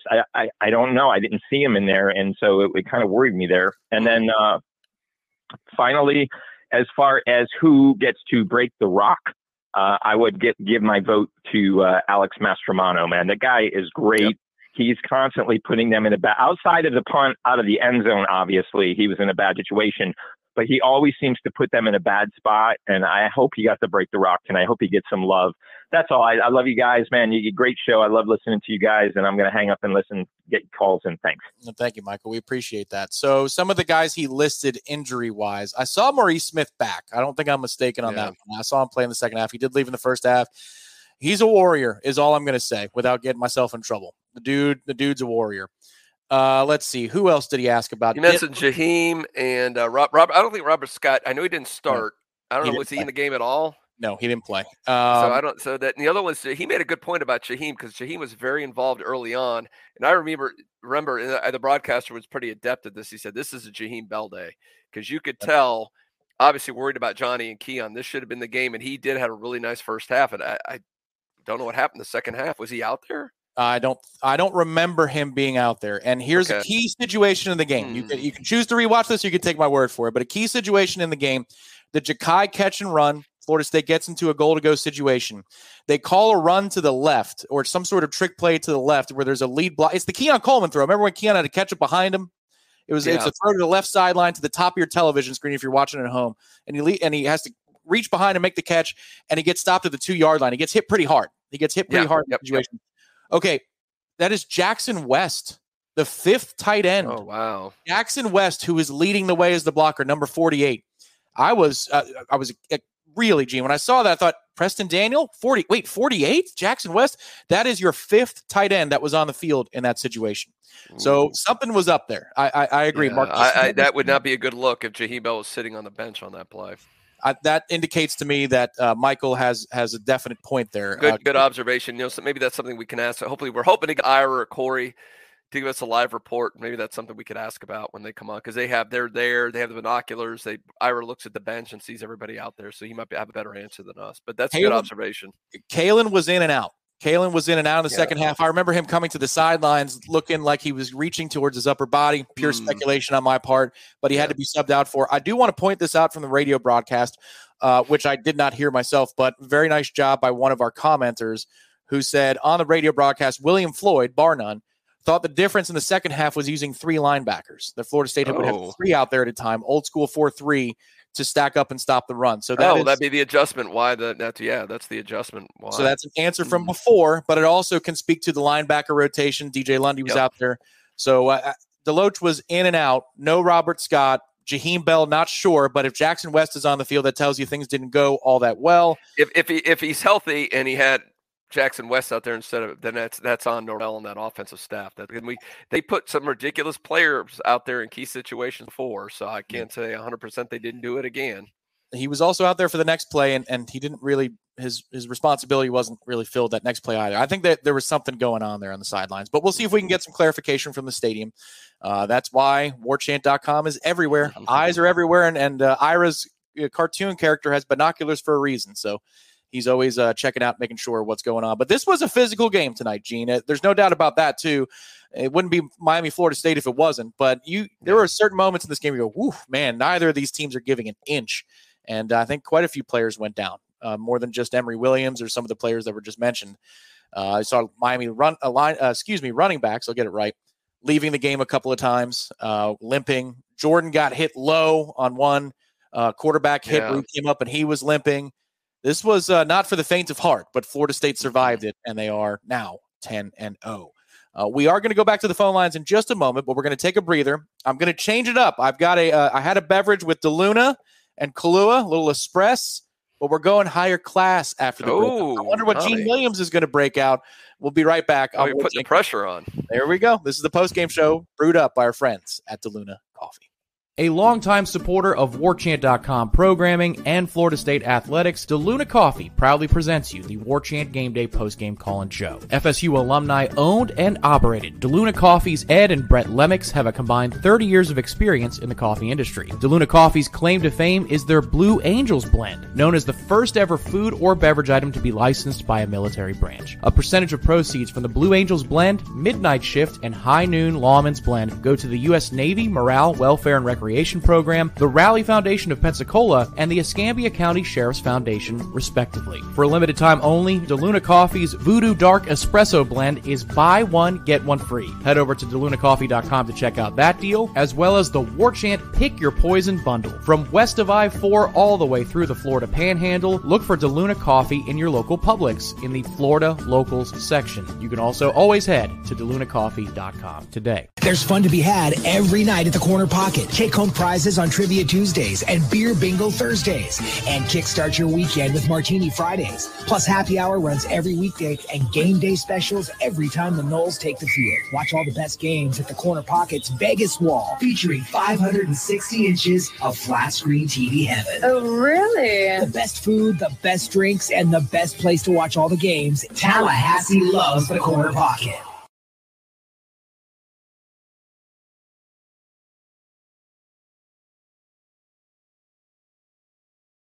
Head to DeLuna Coffee right now to get your Warchant Pick Your Poison bundle. Director Ben, I'm going to show the people what it looks like. So allow me to cut in right here behind the scenes. I'm going to share the Pick Your Poison bundle. Offers so many cool options. As you can see here, this is DeLunaCoffee.com. You can get either 2 blends of coffee. Oh, look at that. It zooms in. You get 2 blends of coffee and a nice little stainless steel tumbler from our friends at DeLuna. Or you can get a blend and then also maybe some hot chocolate. Maybe you want to add some hot chocolate to the party. It's about to get a little bit cooler. It's 40 bones at DeLunaCoffee.com for the Pick Your Poison bundle. And look at all these options. You've got, again, many choices. They've got many awesome blends, and they support their local community in addition to us at Warchant.com. Diehard Noles are the Lemmix family, so head over to DeLunaCoffee.com today. Thank you to DeLuna for their support. We now go back to the phone lines. Yeah, he's from Hawaii, but he is here on the mainland. He is Ralph Spartan Knoll in Tallahassee, Florida. Go ahead, Ralph. Welcome to the program. Aloha, guys. How's it? Oh, aloha, Ralph. I don't know that I could have asked for a better game to come back and fly all that distance for. What was it like in the stadium today, Ralph? What was that atmosphere like? It was so amazing. I would put it almost on par with the LSU game. It was just absolutely electric. And the one thing I love about our fans, and I've noticed this with a few games that I get to go to, is they keep the energy up the whole way. It absolutely is just stokes your emotions leaving the stadium, and you got 80,000 fans doing the war chant as you're walking to the parking lot. It's just one big freaking party, man. And I absolutely love these people. I love everything about this team and this university and these fans. They're so freaking awesome. And with that Miami quarterback getting hurt, the class and honor, respect, even for a hated rivalry, I just so stoked about this fan base, man. That's an outstanding call. What's next for you tonight, Ralph? Is it Corner Pocket? What are you doing? We're going to go and we're going to get Wes from the Villages, who's actually driving our car right now. We're going to get him on the road and wish him well and safe travels. And then I'm going to go find a UFC fight somewhere and watch some grown-ass men kick the shit out of each other. There we go. Ralph, we love you, man. I think Ralph's making an appearance tomorrow. I'm going to see you at CP tomorrow, right, Ralph? Yep. Sorry, I dropped him, but he will be there. I know he will because he's got something to bring for Terry. Terry has a gift coming. So Terry, make sure to show up. That's our call screener. Make sure to show up tomorrow. Ralph's got something for you. And Ralph, also one other thing we want to share with you, which is thank you for your service. Today is Veterans Day to all the veterans out there. Yesterday was the Marine Corps' birthday, so to all of you who are Marines, Semper Fi. I had a cousin and an uncle who served in the Marines. My father served in the military. My mother-in-law served in the military. Thank you to all of you out there who did. Happy Veterans Day to you. And if you're a veteran and an old, what better day than this one right here? Yes. Florida State. Thank you for your service. And I don't know if you know the shirt I'm wearing, by the way. So they have Garnet Gold. We got to do with our partners. Garnet Gold has shirts called Built by Storms, which I'm wearing right now. But this is what's awesome about this. All the proceeds from the sale of these shirts go to helping provide educational scholarships to children of spouses from fallen or disabled military. So it's a great cause. Coach Storm is behind it. We love him, and Garnet Gold doing some great things to help veterans and their families. So yeah, if you want to get one of these Built by Storm shirts, you can get that online at gardengold.com or any of the stores. You're still in town. They're open all over the place. That's outstanding work. Good job, Coach Storms. I believe Folds of Honor is the charity. But yes, it's for a wonderful, wonderful cause. So again, thank you to all the veterans out there. All right. So I teased it. Gene, I'm breaking out the good stuff today. This is some Lagavulin Distillers Edition. Ooh. There you go right there. Distillers Edition, which means it was aged in sherry casks. Peaty Scotch in a sherry cask. Ooh, you gotta save me some of that. I got some 18-year-old Scotch that was given as a gift. That's crazy expensive, but I'm waiting. I don't know. Is that a playoff thing or an ACC champs? You think I uncorked that baby? Well, this is kind of the same deal. It's a 16-year-old base. But if you are feeling that you want to wait, let's wait until Charlotte. How about the post? I'm thinking that. Yeah, ACC champs. 'Cause it's been a while since you've been a champion. But cheers, Tom. Cheers. Cheers to you. I'd like to try some of the. Got to bring some of that to the Warchant Christmas party. I will. I'll be happy to. Just leave some for me, will you? Next up on the show, we go to the 229, and we're speaking to Nicholas in Georgia. Go ahead. Welcome to the program. Hey, what's up, fellas? How y'all doing tonight? Oh, man. We're undefeated, brother. How are you doing? Hey, I am 10-0, baby. 10-0 all day long. So what you got for us? Yes, sir. Hey, I was just tonight was a great night. We beat Miami. I really don't count that last touchdown Miami had. So our defense was subpar, and so like they have been all year in the second half. Whatever the halftime talk is, with Fuller, I mean, he's doing a phenomenal job for the second half. And so, but overall, hey, a win's a win. We 10-0. But I do think we're playing tonight. We play a little conservative to try not to lose a game. But hey, I don't care, man. A win's a win. We keep winning that. All this, are we 4 or 5 or 6 or 7? All that don't matter. If we win, we in the playoffs, and everybody else can shut up about it. And hey, we continue to win. We're gonna be in playoffs, and that's the wrap. So all we do is win, baby. There you go. Go Noles. Thank you, Nicholas. Thank you, Nicholas. We appreciate that, and that is true. All the Noles do this year is win. Gene, we haven't had a postgame. Yeah, and I know, and we'll have a live. And by the way, it is 9:00 this Tuesday because they've got some basketball on for the playoff reveal rankings. It'll be 9:00 that starts, so we'll probably do another live watch along thing. And it's for show at the end of the day, whether they're 4 or 5 or whatever. As Nicholas said, it really doesn't matter. If you win out, you're good to go. FSU should be fine. But yeah, and he's right. That halftime adjustments, and one of our, chatters put out there that FSU went to 3 linebackers, and maybe we can ask, all those 5-star linebackers. We have a 5-star there it is guest coming on here. Yes, that we're going to have to bring in from live from Doak Campbell Stadium, which was I have to think was rocking. Ira Schofel, managing editor of Warchant.com, who was right there in the middle of all of it. Doak had to be rocking tonight, wasn't it, buddy? It was. It's one of those games where I really wish we had an open air press box. The press box is closed, so we don't get to get every sense of it, but it felt like it was incredible. Especially, the last couple of drives that Miami had, particularly the last one, it was deafening in there. And you could tell it affected Miami's play. I don't think they ever tried to audible one time. Everything was, they were going to ride with whatever they called out of the huddle. And Florida State's, again, they made one play enough to get the win because it got a little scary there at the end. Yeah, it's always weird, Miami, Florida State. You just, it's like a box of chocolates. You never know what you're going to get when these two teams play. And I don't think any of us kind of thought it was going to go this way. But I think that the theme is outside of the one breakdown on that one kind of fluky play they had in the second half, the defense was just absolutely dominating. And I don't know what Kevin Knowles was thinking on that route, what he was doing. But, talk about – and someone had said that the radio broadcast – that bar none had pointed out that FSU went to more of a 3 linebacker look in the second half to kind of stop Miami, who ran so well in the second half. What did you see? What was going on defensively by FSU in the second half that, for all intents and purposes, they shut them down? Yeah, they did, and they've really been doing that a lot the last couple of weeks. Sometimes I asked Adam Fuller about it a week or two ago, and he said it's basically just based on personnel. But I really think they like having Lundy Bethune and Deloach on the field together. And Deloach, man, he came up huge with those sacks. I thought Bethune had some big plays as well. I think it's probably a combination of the fact that Miami was running it well, but also I really think it's something they found that they like. I think they like that personnel a little bit more than they do the 4-2-5 right now, at least based on the last few weeks, because they've been doing it a lot lately. Not Jordan's best game, and a lot of people have been critical of some of the play calling on some of the stuff. I don't know. I guess I think we're underestimating Miami. That defensive front is really good for them. I don't think FSU's seen a defensive front like that. Maybe Clemson is about as good, but what was going on offensively? Obviously, they had their struggles. They had a good third quarter, but other than that, not a whole lot going on. Yeah, I mean, to me, I would start there. I think Miami's defense is very good. I think that defensive line is big time. And if you look at this season, the reason they're 6-4 now is not because of their defense. It's because Tyler Van Dyke has had all those turnovers. This is a team that has played really good defense all season long. They played good tonight.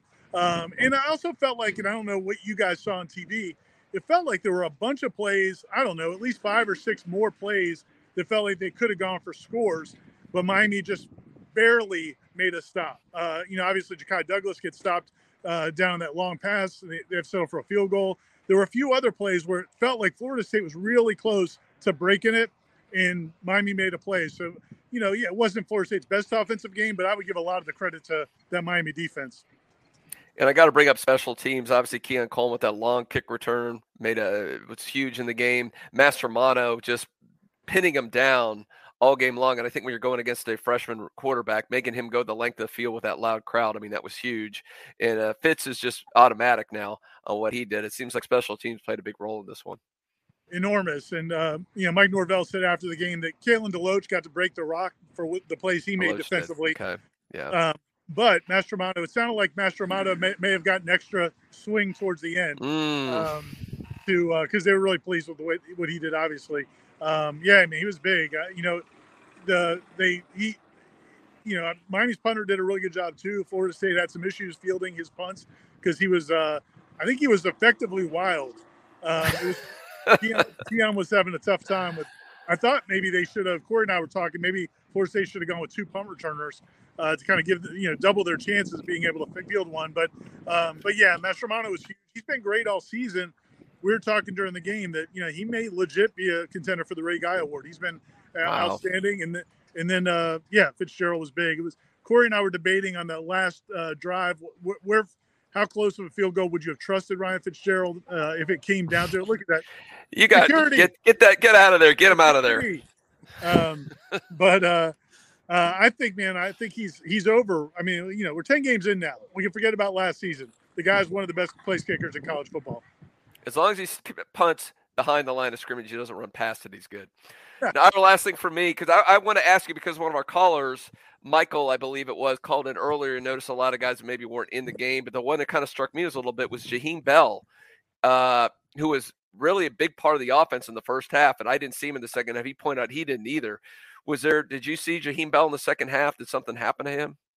He got in some, but not a lot. He definitely did play some because I was watching it too because I wasn't seeing him a lot. I think I don't know if it's he had been dealing with something for a couple weeks. I don't know if it's lower body, so I don't know. Maybe he's still not feeling 100%, but or if it was a matchup type thing. They didn't go a ton to the tight ends today.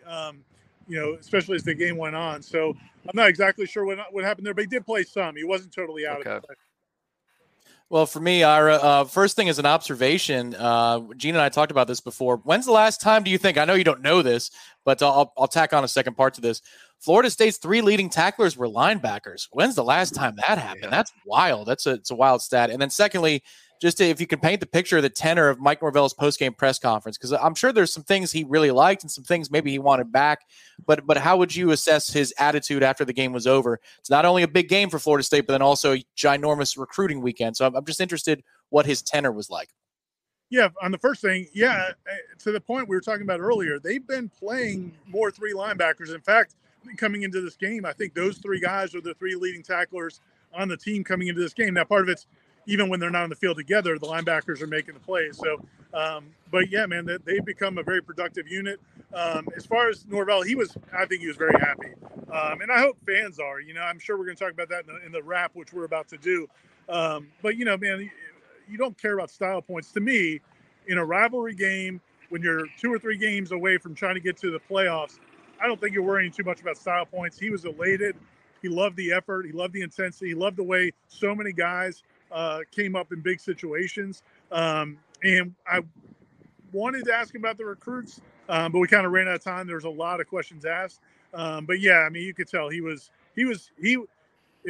every fan is enjoying this win, I can guarantee you Mike Norvell is enjoying every minute of another win against Miami.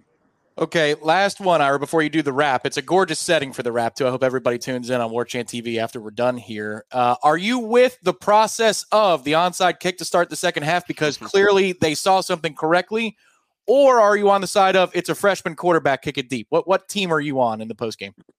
No, they clearly saw something, and it worked out exactly the way they wanted. That kid bailed out, and that was going to be wide open. It's just almost like it was kicked too well. The ball took a crazy hop. I think if it doesn't take that hop straight up in the air at the end where the tallest guy was right there to go up and get it. You want a hop. You just don't want to go that high. And, just to me, that was one of those plays where I just felt like Florida State was really close to breaking that game open. That's one of those plays. I think there were several of those plays in that game where Florida State on another day breaks this game wide open. Today, they didn't do it, but they still got the win. And so, yeah, I was okay with it because I thought it was really, I mean, you could tell it played out exactly the way they wanted. But because it flew up so high in the air, that guy got a chance to get back into the play, and he timed it perfectly. All right. Well, for the wrap, how's it going to start, Ira? How are you going to set the tone? Because you're always the guy who has the first words. What are your first words going to be? Give us a sneak peek. We don't need no stinking vitamin energy tonight. That's what I'm starting off with. Sometimes we feel like we need the vitamin energy after a Florida State football game, but not tonight. No, I think that's what I'm going to. I don't know what the feelings are with the callers. I know I looked a little bit at the tribal council. I wish I hadn't. Because I'm getting called off, guys. I'm getting. Hey, go to Kane Sport if you think that's bad. Go there. Who is this? Who is this clown you're letting on camera? All right, we'll talk to you guys next time. I'm being cold. See you, Ira. See you, Ira. Thanks. Okay, we see how that goes. The talent's waiting. Don't make the talent wait. Yeah, don't make Corey wait. Oh, dear God. 5 more freaking minutes. But Ira reporting there from what turned into Soldier Field at the end of that. You hear the wind whipping around there. You know what those winds are, Gene? And Corey, I'm just kidding. I'm just kidding. The winds of 10-0, the winds of an undefeated season, they are a breezing over Bobby Bowden Field. There's one more game at home for Florida State. That's next week. It's North Alabama at 6:30. But, Gene, Florida State closes the book on the ACC slate this season at 8-0. Perfect 8-0. Someone said we're playing Louisville. Is that official now? Did something happen? Was something tonight to make that official? I know it's like it was a 90-something percent proposition. Well, I don't know if there's something official on that because somebody say we're playing them, but I don't know what would happen tonight unless somebody lost. I don't know. Anyway, it's probably happening. It's likely. I mean, again, they've got one loss. If they win out, that's fine. But they are playing Miami, so I suppose it could get a little interesting. North Carolina is the one team that has a shot at it. I guess if North Carolina lost, I guess that would be, Perhaps there's a tiebreaker scenario that Louisville wins. I don't know. Whatever it is, I'm ready to line it up in Charlotte once we get there after playing Florida. I'm with you. We will have an event. We'll come out with more details soon. But we have partnered up with the Charlotte Seminole Club, so we will be at the event Friday night if you're going to Charlotte. So Warchanters will be there. We'll be there to greet you. Whether we or not we do a show, we'll TBN that. At the very least, it's a meet and greet with them at the pregame party. And they also have a tailgate that we'll put information for that as well on Saturday. So we're already planning ahead for everybody. We can't wait. Yes, we are. It's the first time in 9 years we'll be in Charlotte. Goodness. Now we go just a little bit south of Charlotte. It's right there on the border pretty much, but we go to Doug in South Carolina. We talked to him last year after the bowl game. Doug, go ahead. Welcome to the program.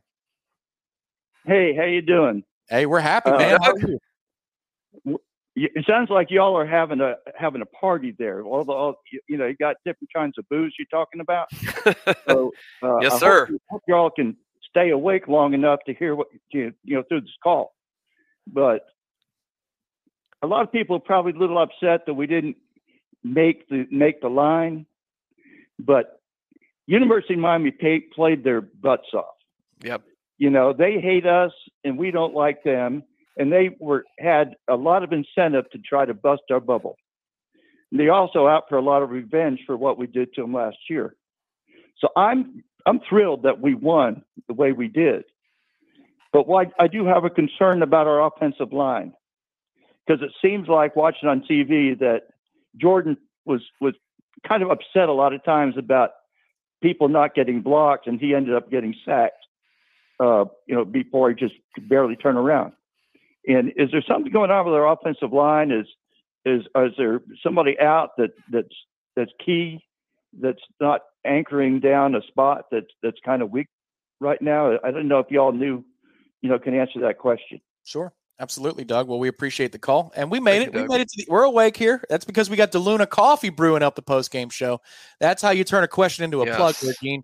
Well, the tackle position is pretty banged up, Doug. So that's the first part of the answer.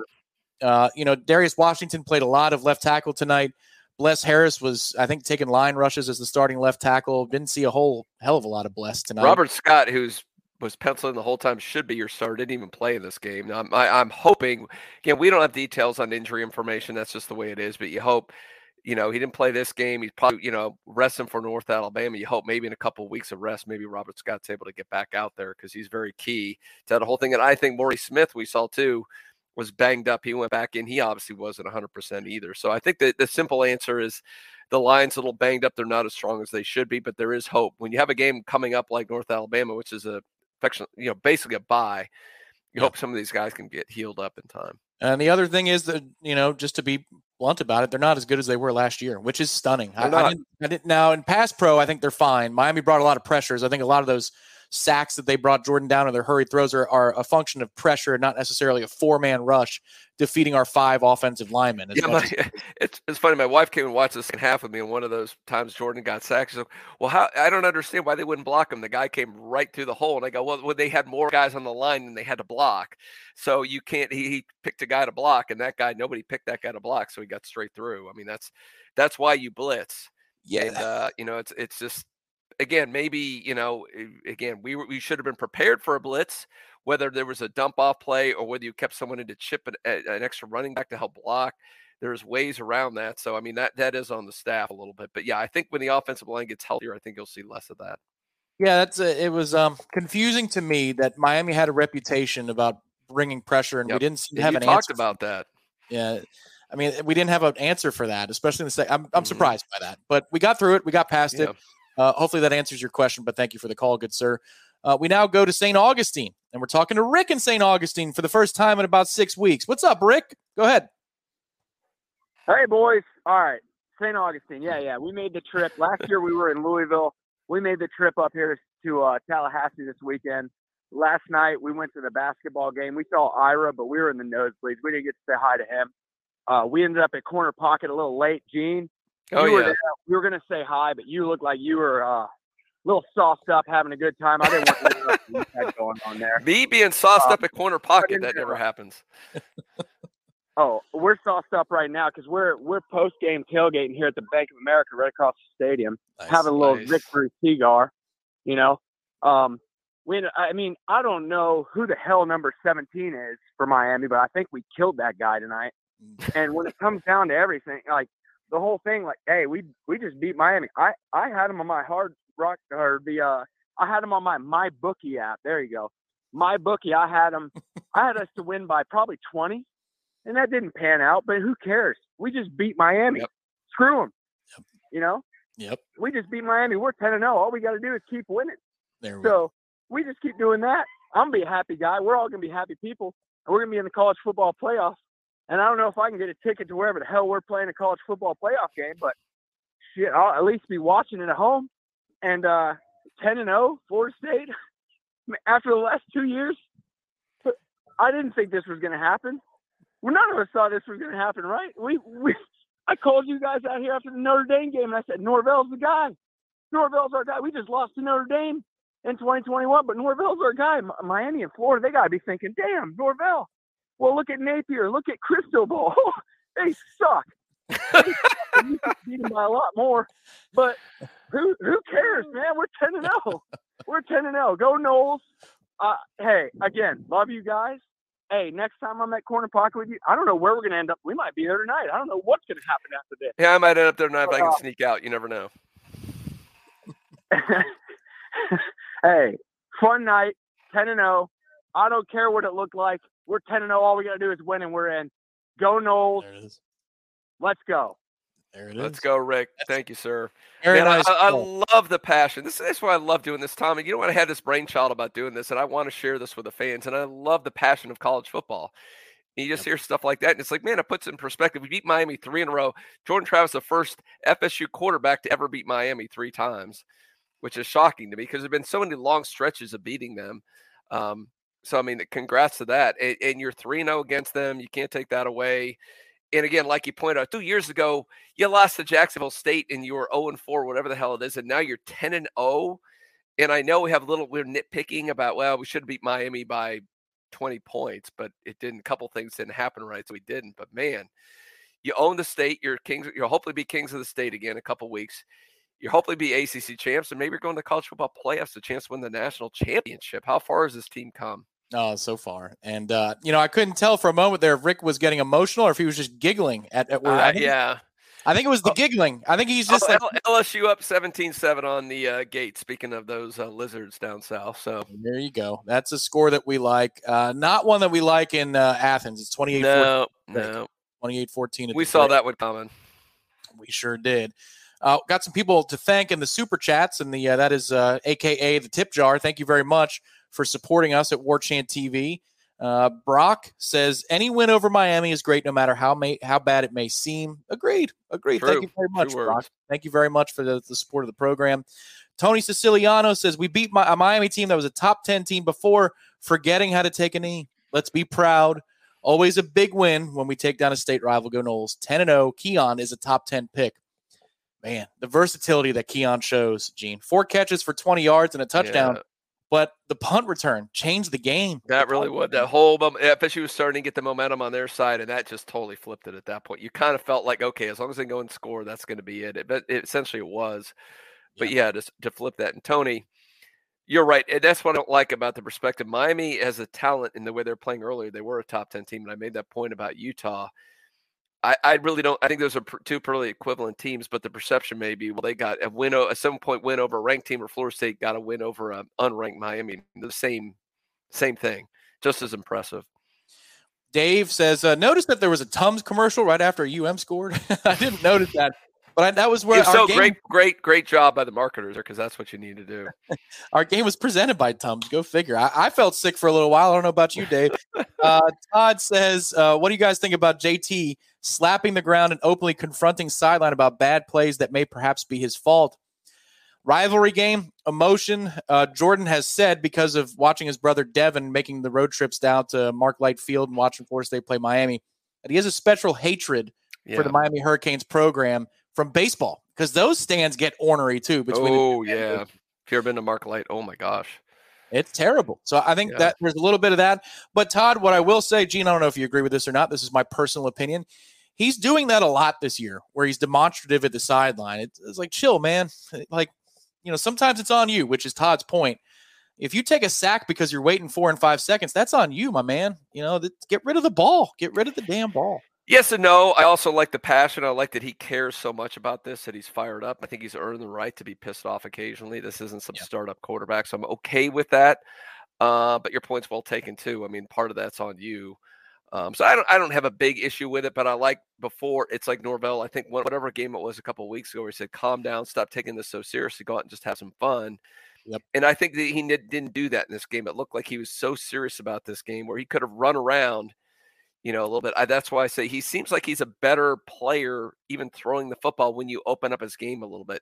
It seemed like a lot, and I'm curious about your take, Tom, because you know how the zone read works. It seems like, again, early in the game, he's doing those zone reads, and you're seeing that end crash in, and he's still hitting the ball off. Even it's for show, I would say that in the first couple series, at least 2 times, keep it, go outside, make them respect that, because that will open up gaps for Trey Benson or Toafili to run through there, and they're just not showing that early on. It drives me nuts. He misses it from time to time, but I think for the most part tonight he made the correct read. Miami had a really good plan for it. This is where Josh. There were a couple where that would have been wide open, Tom. Yeah, this is going back to Josh's call, though. About they have athletes. They're in a unique position, like the teams we will see in the playoff if we get there and we finish the job here. To be able to stop that, but still. Even Gene, if let's say you account for it and you've got a safety in Jordan and it's one-on-one, I like Jordan's chances to make a guy miss, a fair amount of the time. But if he's complaining, though, to answer your question there, Todd, one more way, if he's complaining about DJ Lundy being out there and they've got some sort of sweep play to the left, by all means complain. I don't know what the hell that is. To the short side of the field on the 5-yard line. They love to just load up and go to the short side of the field near the goal line. I don't get it. If you don't have Johnny and Keon and Trey and Morlock, even if Bell's out of the game, if you don't have those guys, I hear you. Get creative, but you do. Damn it. Is that really the way you want to go down swinging in the red zone? That was frustrating tonight, but again, Florida State wins. A couple more before we go back to the phone lines. JC says it's a tough, gut-wrenching win. Hats off to the defense. Well done. Agree. Yep. Thank you, JC, very much for the contribution. Kayvon, no comment, but 100 Canadian. Kayvon. I love it. 100 Canadian. Thank you very much. What does that convert to? About 10,000 US? Could be. Yeah, it goes the other way. I think. I have no idea. I remember that. Was it Ingar who the Russian? We'd get the rubles. Ingvar, that was, and he was watching. He said hello from St. Petersburg, the other St. Petersburg. Mrs. Z-Chan. Oh my goodness, back again. Mrs. Z-Chan. Thank you. Thankful for a win, but mercy. Yeah, yeah, agreed. Hope you've toasted. Hey, we get next week off at least. Thank goodness. We're not. There'll be no sweat. There'll be no Tums against North Alabama next week. Marcus says we are two MFers, Gene, and we get more handsome after every win. Well, then we're 10 times as handsome as we were before the season started, right? Then thank you, Marcus, after that first one. Love the show. I will not criticize against the Miami win, but I could. Fair enough. A few more. Henry says Norvell play calling in the red zone has to get better if we want to get fitted for rings. I don't disagree. That's a good point, Henry. And Z-Chan, the official DMD. I would like to call in, but I got no voice. Golly. I'm so thankful we got that W. On to the next one. Crown goes to the ref that tried to catch that Miami throw. Remember that? Does he get a PBU on that? How does that? I mean, and it was the umpire, so I said that's the best U I saw all day because it hit him in the belly. He didn't even try to get out of the way of that pass. Nice job, umpire. And where can we buy a new offensive line? There's a website for that, Z-Chan. I think you joined Battles End. Yeah, I think you joined them. By the way, they're at 1,300 members. Let's get them to 2,000. We've got a great fan base. Can we do 2,000 members? 2,000. Come on, let's get there, everybody. TheBattlesEnd.com. Angela, hope you're still running strong. That was more stressful than it should have been. Wise words. We'll finish out the super chats and head to the phone line. So Tyler Brew, what's up, Tyler? Gene, he's a rep for Jaeger. Remember the free shots of Jaeger that were there at Corner Pocket last night? Oh, yeah. They tried that. Like, I showed up and literally I'm there at 5 o'clock. We sit down, and within 5 minutes, somebody's trying to give me a free Jaeger shot. I'm like, it's a little too early for that. We'd love to do it, but not at 5 in the afternoon. You can thank or blame Tyler for that. Tyler, good to talk to you last night. Tyler. I went to high school with his sister, Whitney, so I hope Whitney's doing well. All right, but we appreciate you doing that for us. Preston, thank you very much for the contribution. I'm sure it's a lovely, lovely super sticker. Thank you, Preston. We now go to the Palm Coast. We've never talked to Scott before that I can see. Scott in the Palm Coast. He's been waiting patiently for only a half an hour. Go ahead, Scott. Welcome to the program. Hey, guys. Thank you. You got me? Oh, we got you, Scott. Bring it. Okay, great. Hey, Gene, I just want to let you know your arms are looking buff in that Built by Storm. Well, thank you, Scott. You look good, man. I love you guys. I've actually met you, Gene, 2013 with my wife and I at the Charlotte Duke game in Charlotte, and we're going to be there again 10 years later. It'll be fun. Baby. Quick question, though. I'll let you guys go. Are we more worried about Florida or Louisville in the ACC championship game? Good question. Good question, Scott. And we appreciate whoever was in the background there. I don't know if that was your wife. Yeah, that was a good hoot there. I thought Scott was going to say he knew me because my mom and lives out in Palm Coast. So, yeah, beautiful out there, Scott. That's a really intriguing question. I mean, who do you fear more? I mean, inherently, going down to Gainesville is always daunting. I mean, you realize that. And it's the same thing. It's a rivalry game. their season's over. They're going to want to ruin your season. But to me, I just think the matchup-wise, I just think Florida is so bad defensively that I think you're going to be able to just do whatever you want against them. And I like that kind of matchup when you can do that. I think, and plus the fact they're playing LSU now, then they got to go to Missouri. I just think they're going to be beat up by the time you play them in that game. I like the matchup with Louisville too. I'm not too worried about Louisville, but obviously they're a talented team. They found ways to win. I mean, you don't go whatever they are 9-1, 10-1, where the record is right now without being pretty darn good. So, but yeah, so I don't know. I would say Florida just because it's Florida and you would hate to lose to them in Gainesville. That'd be awful. Yeah, if there was no rivalry element, no swamp, and it was just about neutral site and opponent, and they don't have a helmet color or anything like that, Louisville would be the answer. But because of the circumstances of going to the swamp, I think it is indeed Florida. And they could be playing for their bowl life. They probably will be playing for their bowl eligibility life that day. So there's a little desperation. We appreciate the call. We've got 2 more callers. These are the last 2 callers of the night on the Warchant Game Day Postgame Call and Show, brewed up by our friends at DeLuna Coffee. Although I see one person in the queue. I believe it is Wes. So Wes can come in. He could be the last caller, Terry. We'll see Wes in. Yeah, absolutely. Wes is allowed in. So 3 more callers tonight, and we will start with Marlon in Miami. We talked to Marlon earlier this last month, I should say. Marlon, go ahead. Welcome to the program. Hey, what's up, Tom? What's up, Gene? Listen, I'm a little hoarse because I was at the game. You know, you guys, I drive up with the Candy Canes, and I love this game. I love this rivalry. I've been in love with it since '87, and it was perfect. It was a perfect game. I don't care about the criticism. All I care is that we beat them, and I got to drive with them. They got to hear the war chant all the way back down to Miami. Awesome. I love this. I love the atmosphere. It reminded me when I was a freshman in '97. Doak was rocking that year. Doak was beautiful today. It was beautiful. I love the lights. I loved everything. This game was just so perfect. I don't want to hear criticism this game because this is what we do. This is what we're supposed to be doing, beating our rivals. This is the best. Shout out to Corey and Jeff. I saw him yesterday at the Quarter Park. I couldn't see you guys because I was just in and out because the Candy Canes didn't want to be there. But again, this is what we need to be doing, kicking their asses on the field. I heard we had 10 5-stars, so we're going to kick their asses on the recruiting side of this things. Michael Lanston, I know you got some nuggets for us. I can't wait to read everything, you guys. I love you guys. I don't have a question. I just wanted to come in and say this. Doak was rocking. You guys are the best. You keep us Miami Knows informed, and I love you guys. I love everything you do for us. Thank you, guys. Thank you, Marlon. Thank you, Marlon. Enjoy that ride home, man. Play it on loop. How much pressure is that when you come up from Miami with a bunch of Miami fans to this game and thinking, imagine the flip side if you were to lose, having to go all the way down with them. Oh my goodness. But hey, to the victor goes the spoils, Marlon. Enjoy that ride down to South Florida. You got 3 years of bragging rights, baby. Yeah, that's it. You know, that ride up, I'm there sure you go. It's more 50-50 in the car in terms of the back and forth. How about 95-5? How about 99-1 on the drive back in terms of who's doing the talking? So, Marlon, enjoy that. Love that energy. And, Gene, he waited nearly 40 minutes to make that observation and tell us how much passion he's feeling. That's why we got the best callers in the business here on the Warchant Game Day post-game show. Thank you for being a part of it. Nearly 1,000, over 1,000 of you right now. Hit that thumbs up underneath. Hit that thumbs up underneath. I can't say it enough. You're helping us find more Florida State fans. You could subscribe to the channel. It's absolutely free. Thank you for your consideration. If you're enjoying what we're doing, it's just a click away. It's right underneath the video here on the YouTube side of the operation. DJ in Denver. DJ in Denver is now our penultimate caller on the postgame show. Go ahead, DJ. Hey, what's up, fellas? This is my first time calling in.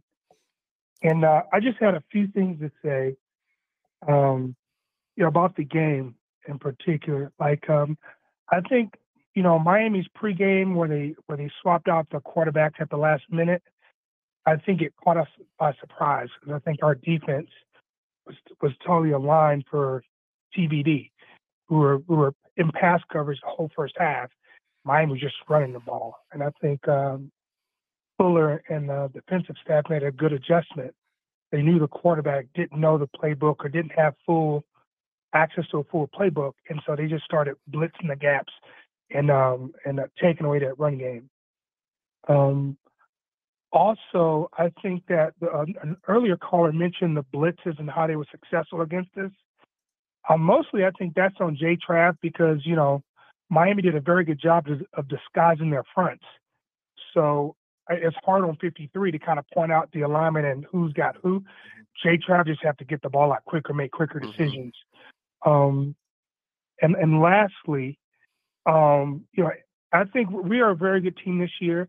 And I think our superpower is our depth. Right, we were probably the deepest team in the country, and that's kudos to Norvell for building a really deep team.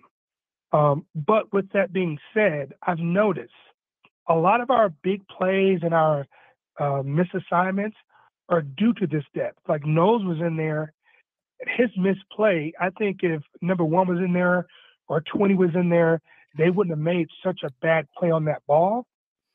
But with that being said, I think that strategy works for us because we lead the country in fourth quarter point differential, and I think it keeps our guys fresh. But I just noticed, our backup guys, they're really good, but there's a difference in terms of execution, just by a little bit between the starters, quote unquote, and their reliefs. But with that being said, I'm glad we won. We need this week off to prepare for Florida.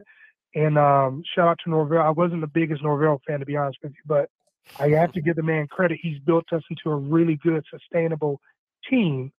And with that being said, go Nose and 12-0. There you go. On the way to 12-0. Thank you, DJ. Thank you, DJ. Tom, he brought up that thing that we've had the debate, and we've been gone from the beginning of the season about his. I found that interesting. The rotation. He's got in key situations. He's got backups out there, but also to that point, FSU seems, especially on defense, they seem to own the second halves in games like this. You've got guys that are fresh, and we hope the goal is also that there's more apt that they're going to be healthy later into the season because they're not getting banged up. So far that plan has worked really well. But as he pointed out, man, you give up sometimes some big plays because you got a backup on the field that messes up, and they get that. But so far, playing the long game, you're sitting here at 10-0. You just beat Miami. That long game seems to be working out pretty damn well.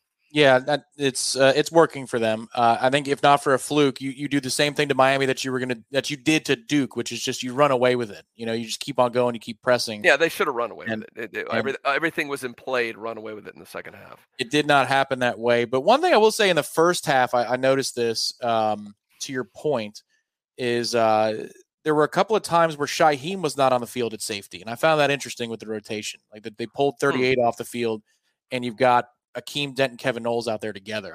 I don't know that I've seen that a whole lot. It was strange. But they do rotate. They rotate everywhere. And when you play 9 straight after the bye week, Gene, including the ACC championship game, that's got to be part of the math too. The good news for Florida State is you aired it out tonight. You won 27-20. You're 10-0 on the season. And if you need a breather, a lot of guys can get one next week against North Alabama. Yep. So then you air it out for Florida in just a couple of weeks. We've got one more caller, and we're going to get to him in just a moment. This is our final break of the evening on the Warchant Game Day Postgame Call-In Show, brewed up by our friends at DeLuna Coffee.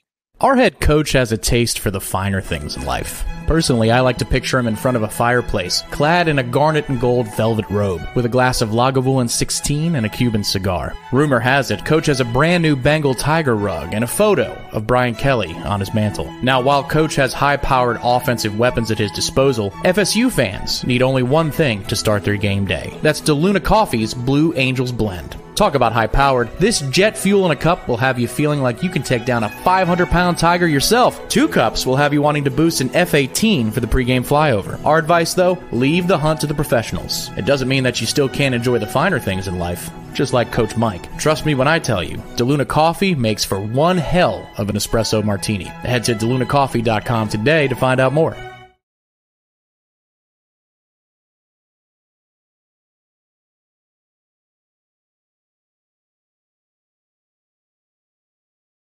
Gene Williams will be back in just a moment. We want to say thank you to Troy Knoll, who says he can't wait to see us next weekend.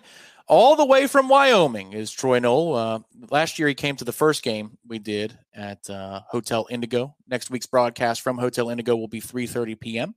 So we can't wait to see Troy Knoll at that point. You're all good, Gene. Just saying thank you to Troy Knoll, who will be there at Hotel Indigo next week. He'll be coming down from Wyoming. And Troy's a big supporter of what we do at Warchant TV and all of our daily programming. So thank you, Troy.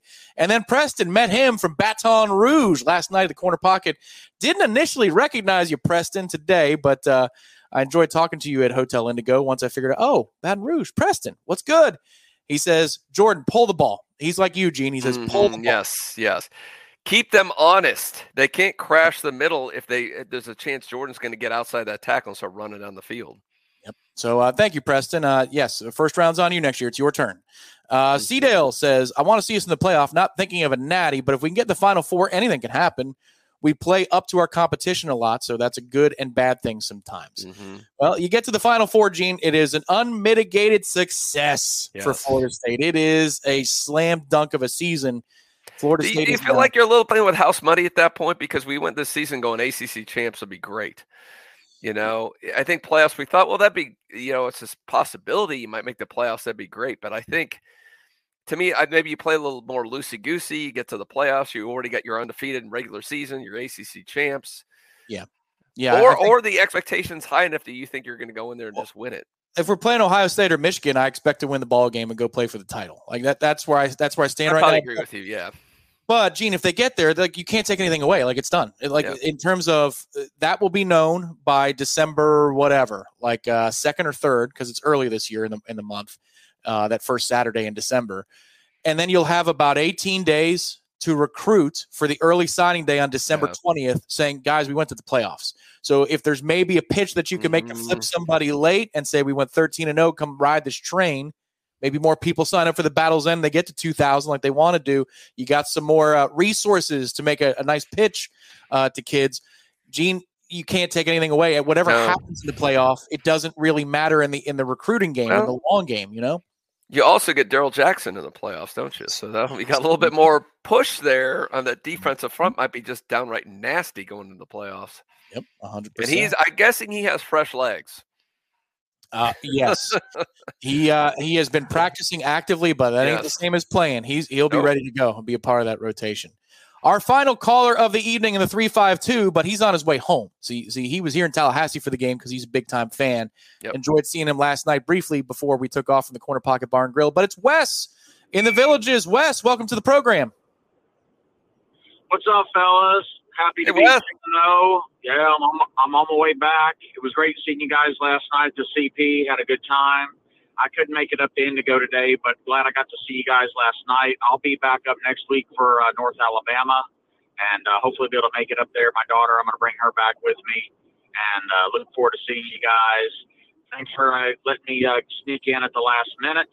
I just want to say, everybody listening, if you haven't already, smash that like button. And if you haven't, subscribe to warchant.com, the best in the business. There's still a great promo.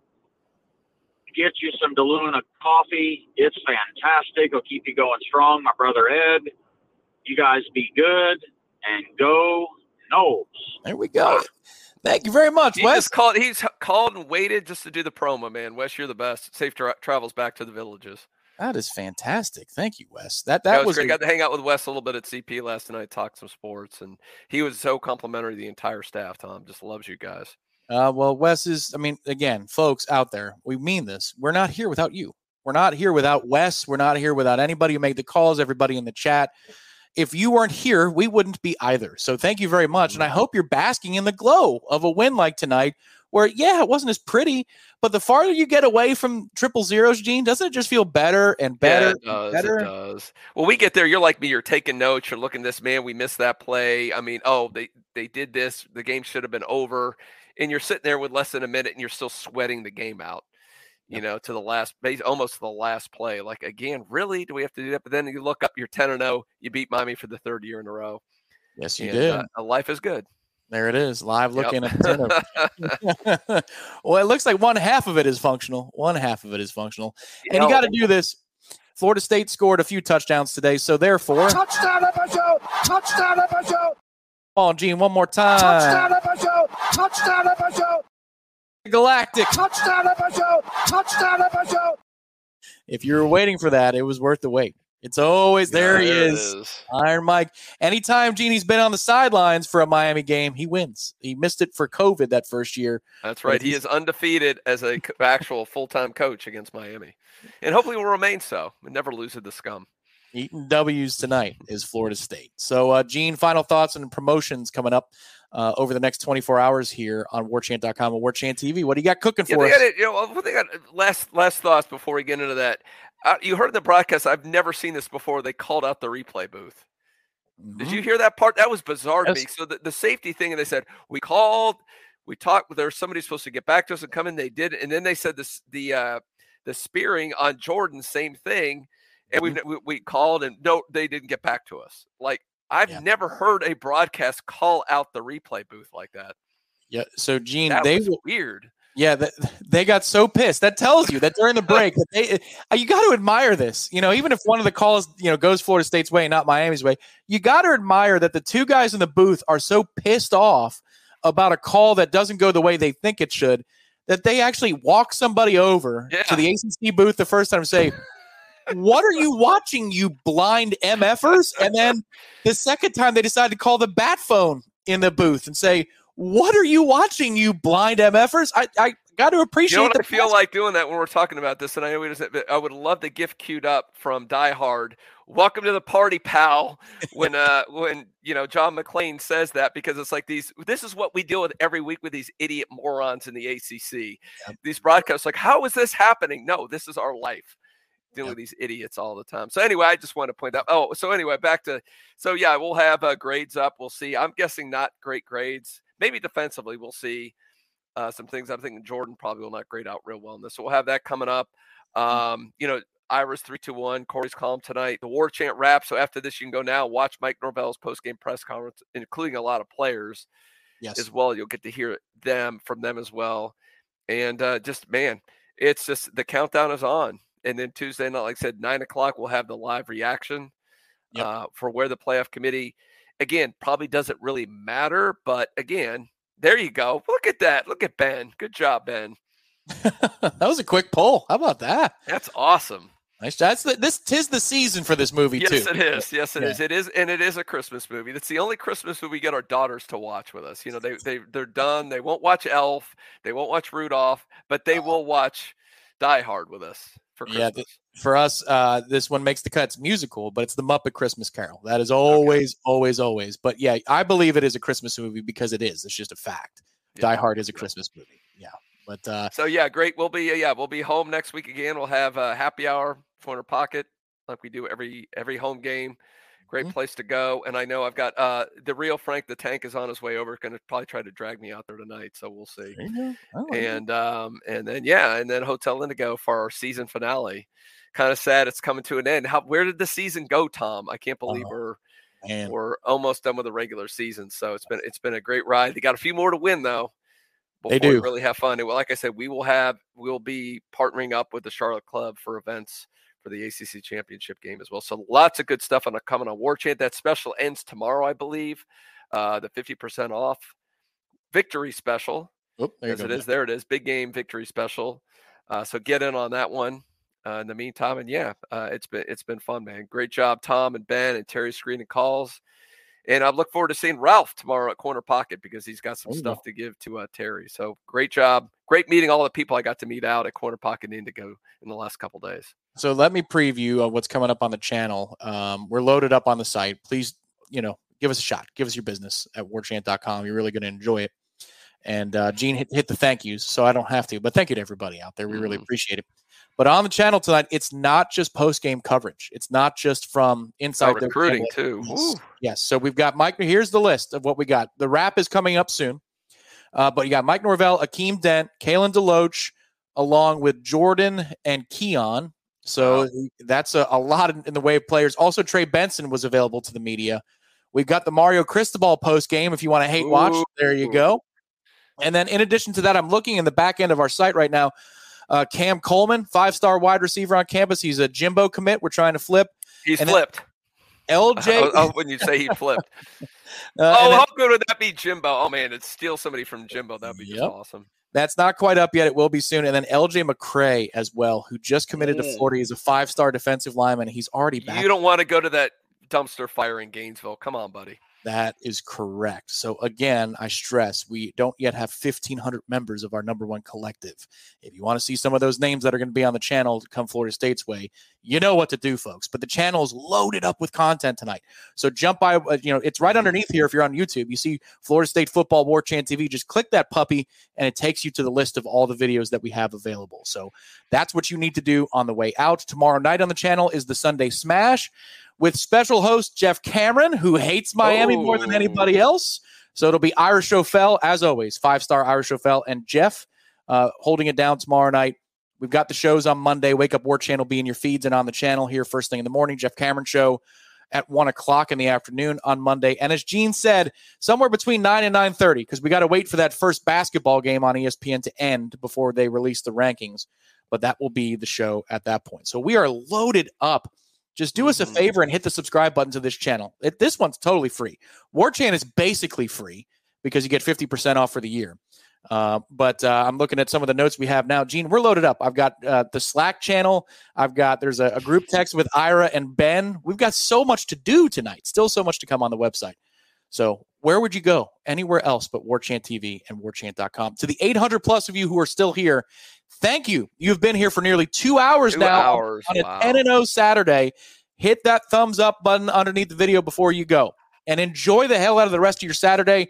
Happy Veterans Day, and thank you to those who served, especially, I know it's not Memorial Day, but to those who did not come home as well. We thank you so much for your service of our country. College football is meaningless without what you have done for us. So thank you. Thank you very much. For everybody behind the scenes, Ben, Terry, and Gene to my right on the screen, I am Tom. This is it. This is another victory edition of the Postgame Show. Thank you to DeLuna Coffee for their sponsorship of the program this year. And celebrate 10-0. Cheers, everybody, and good night. Go Noles. Good night.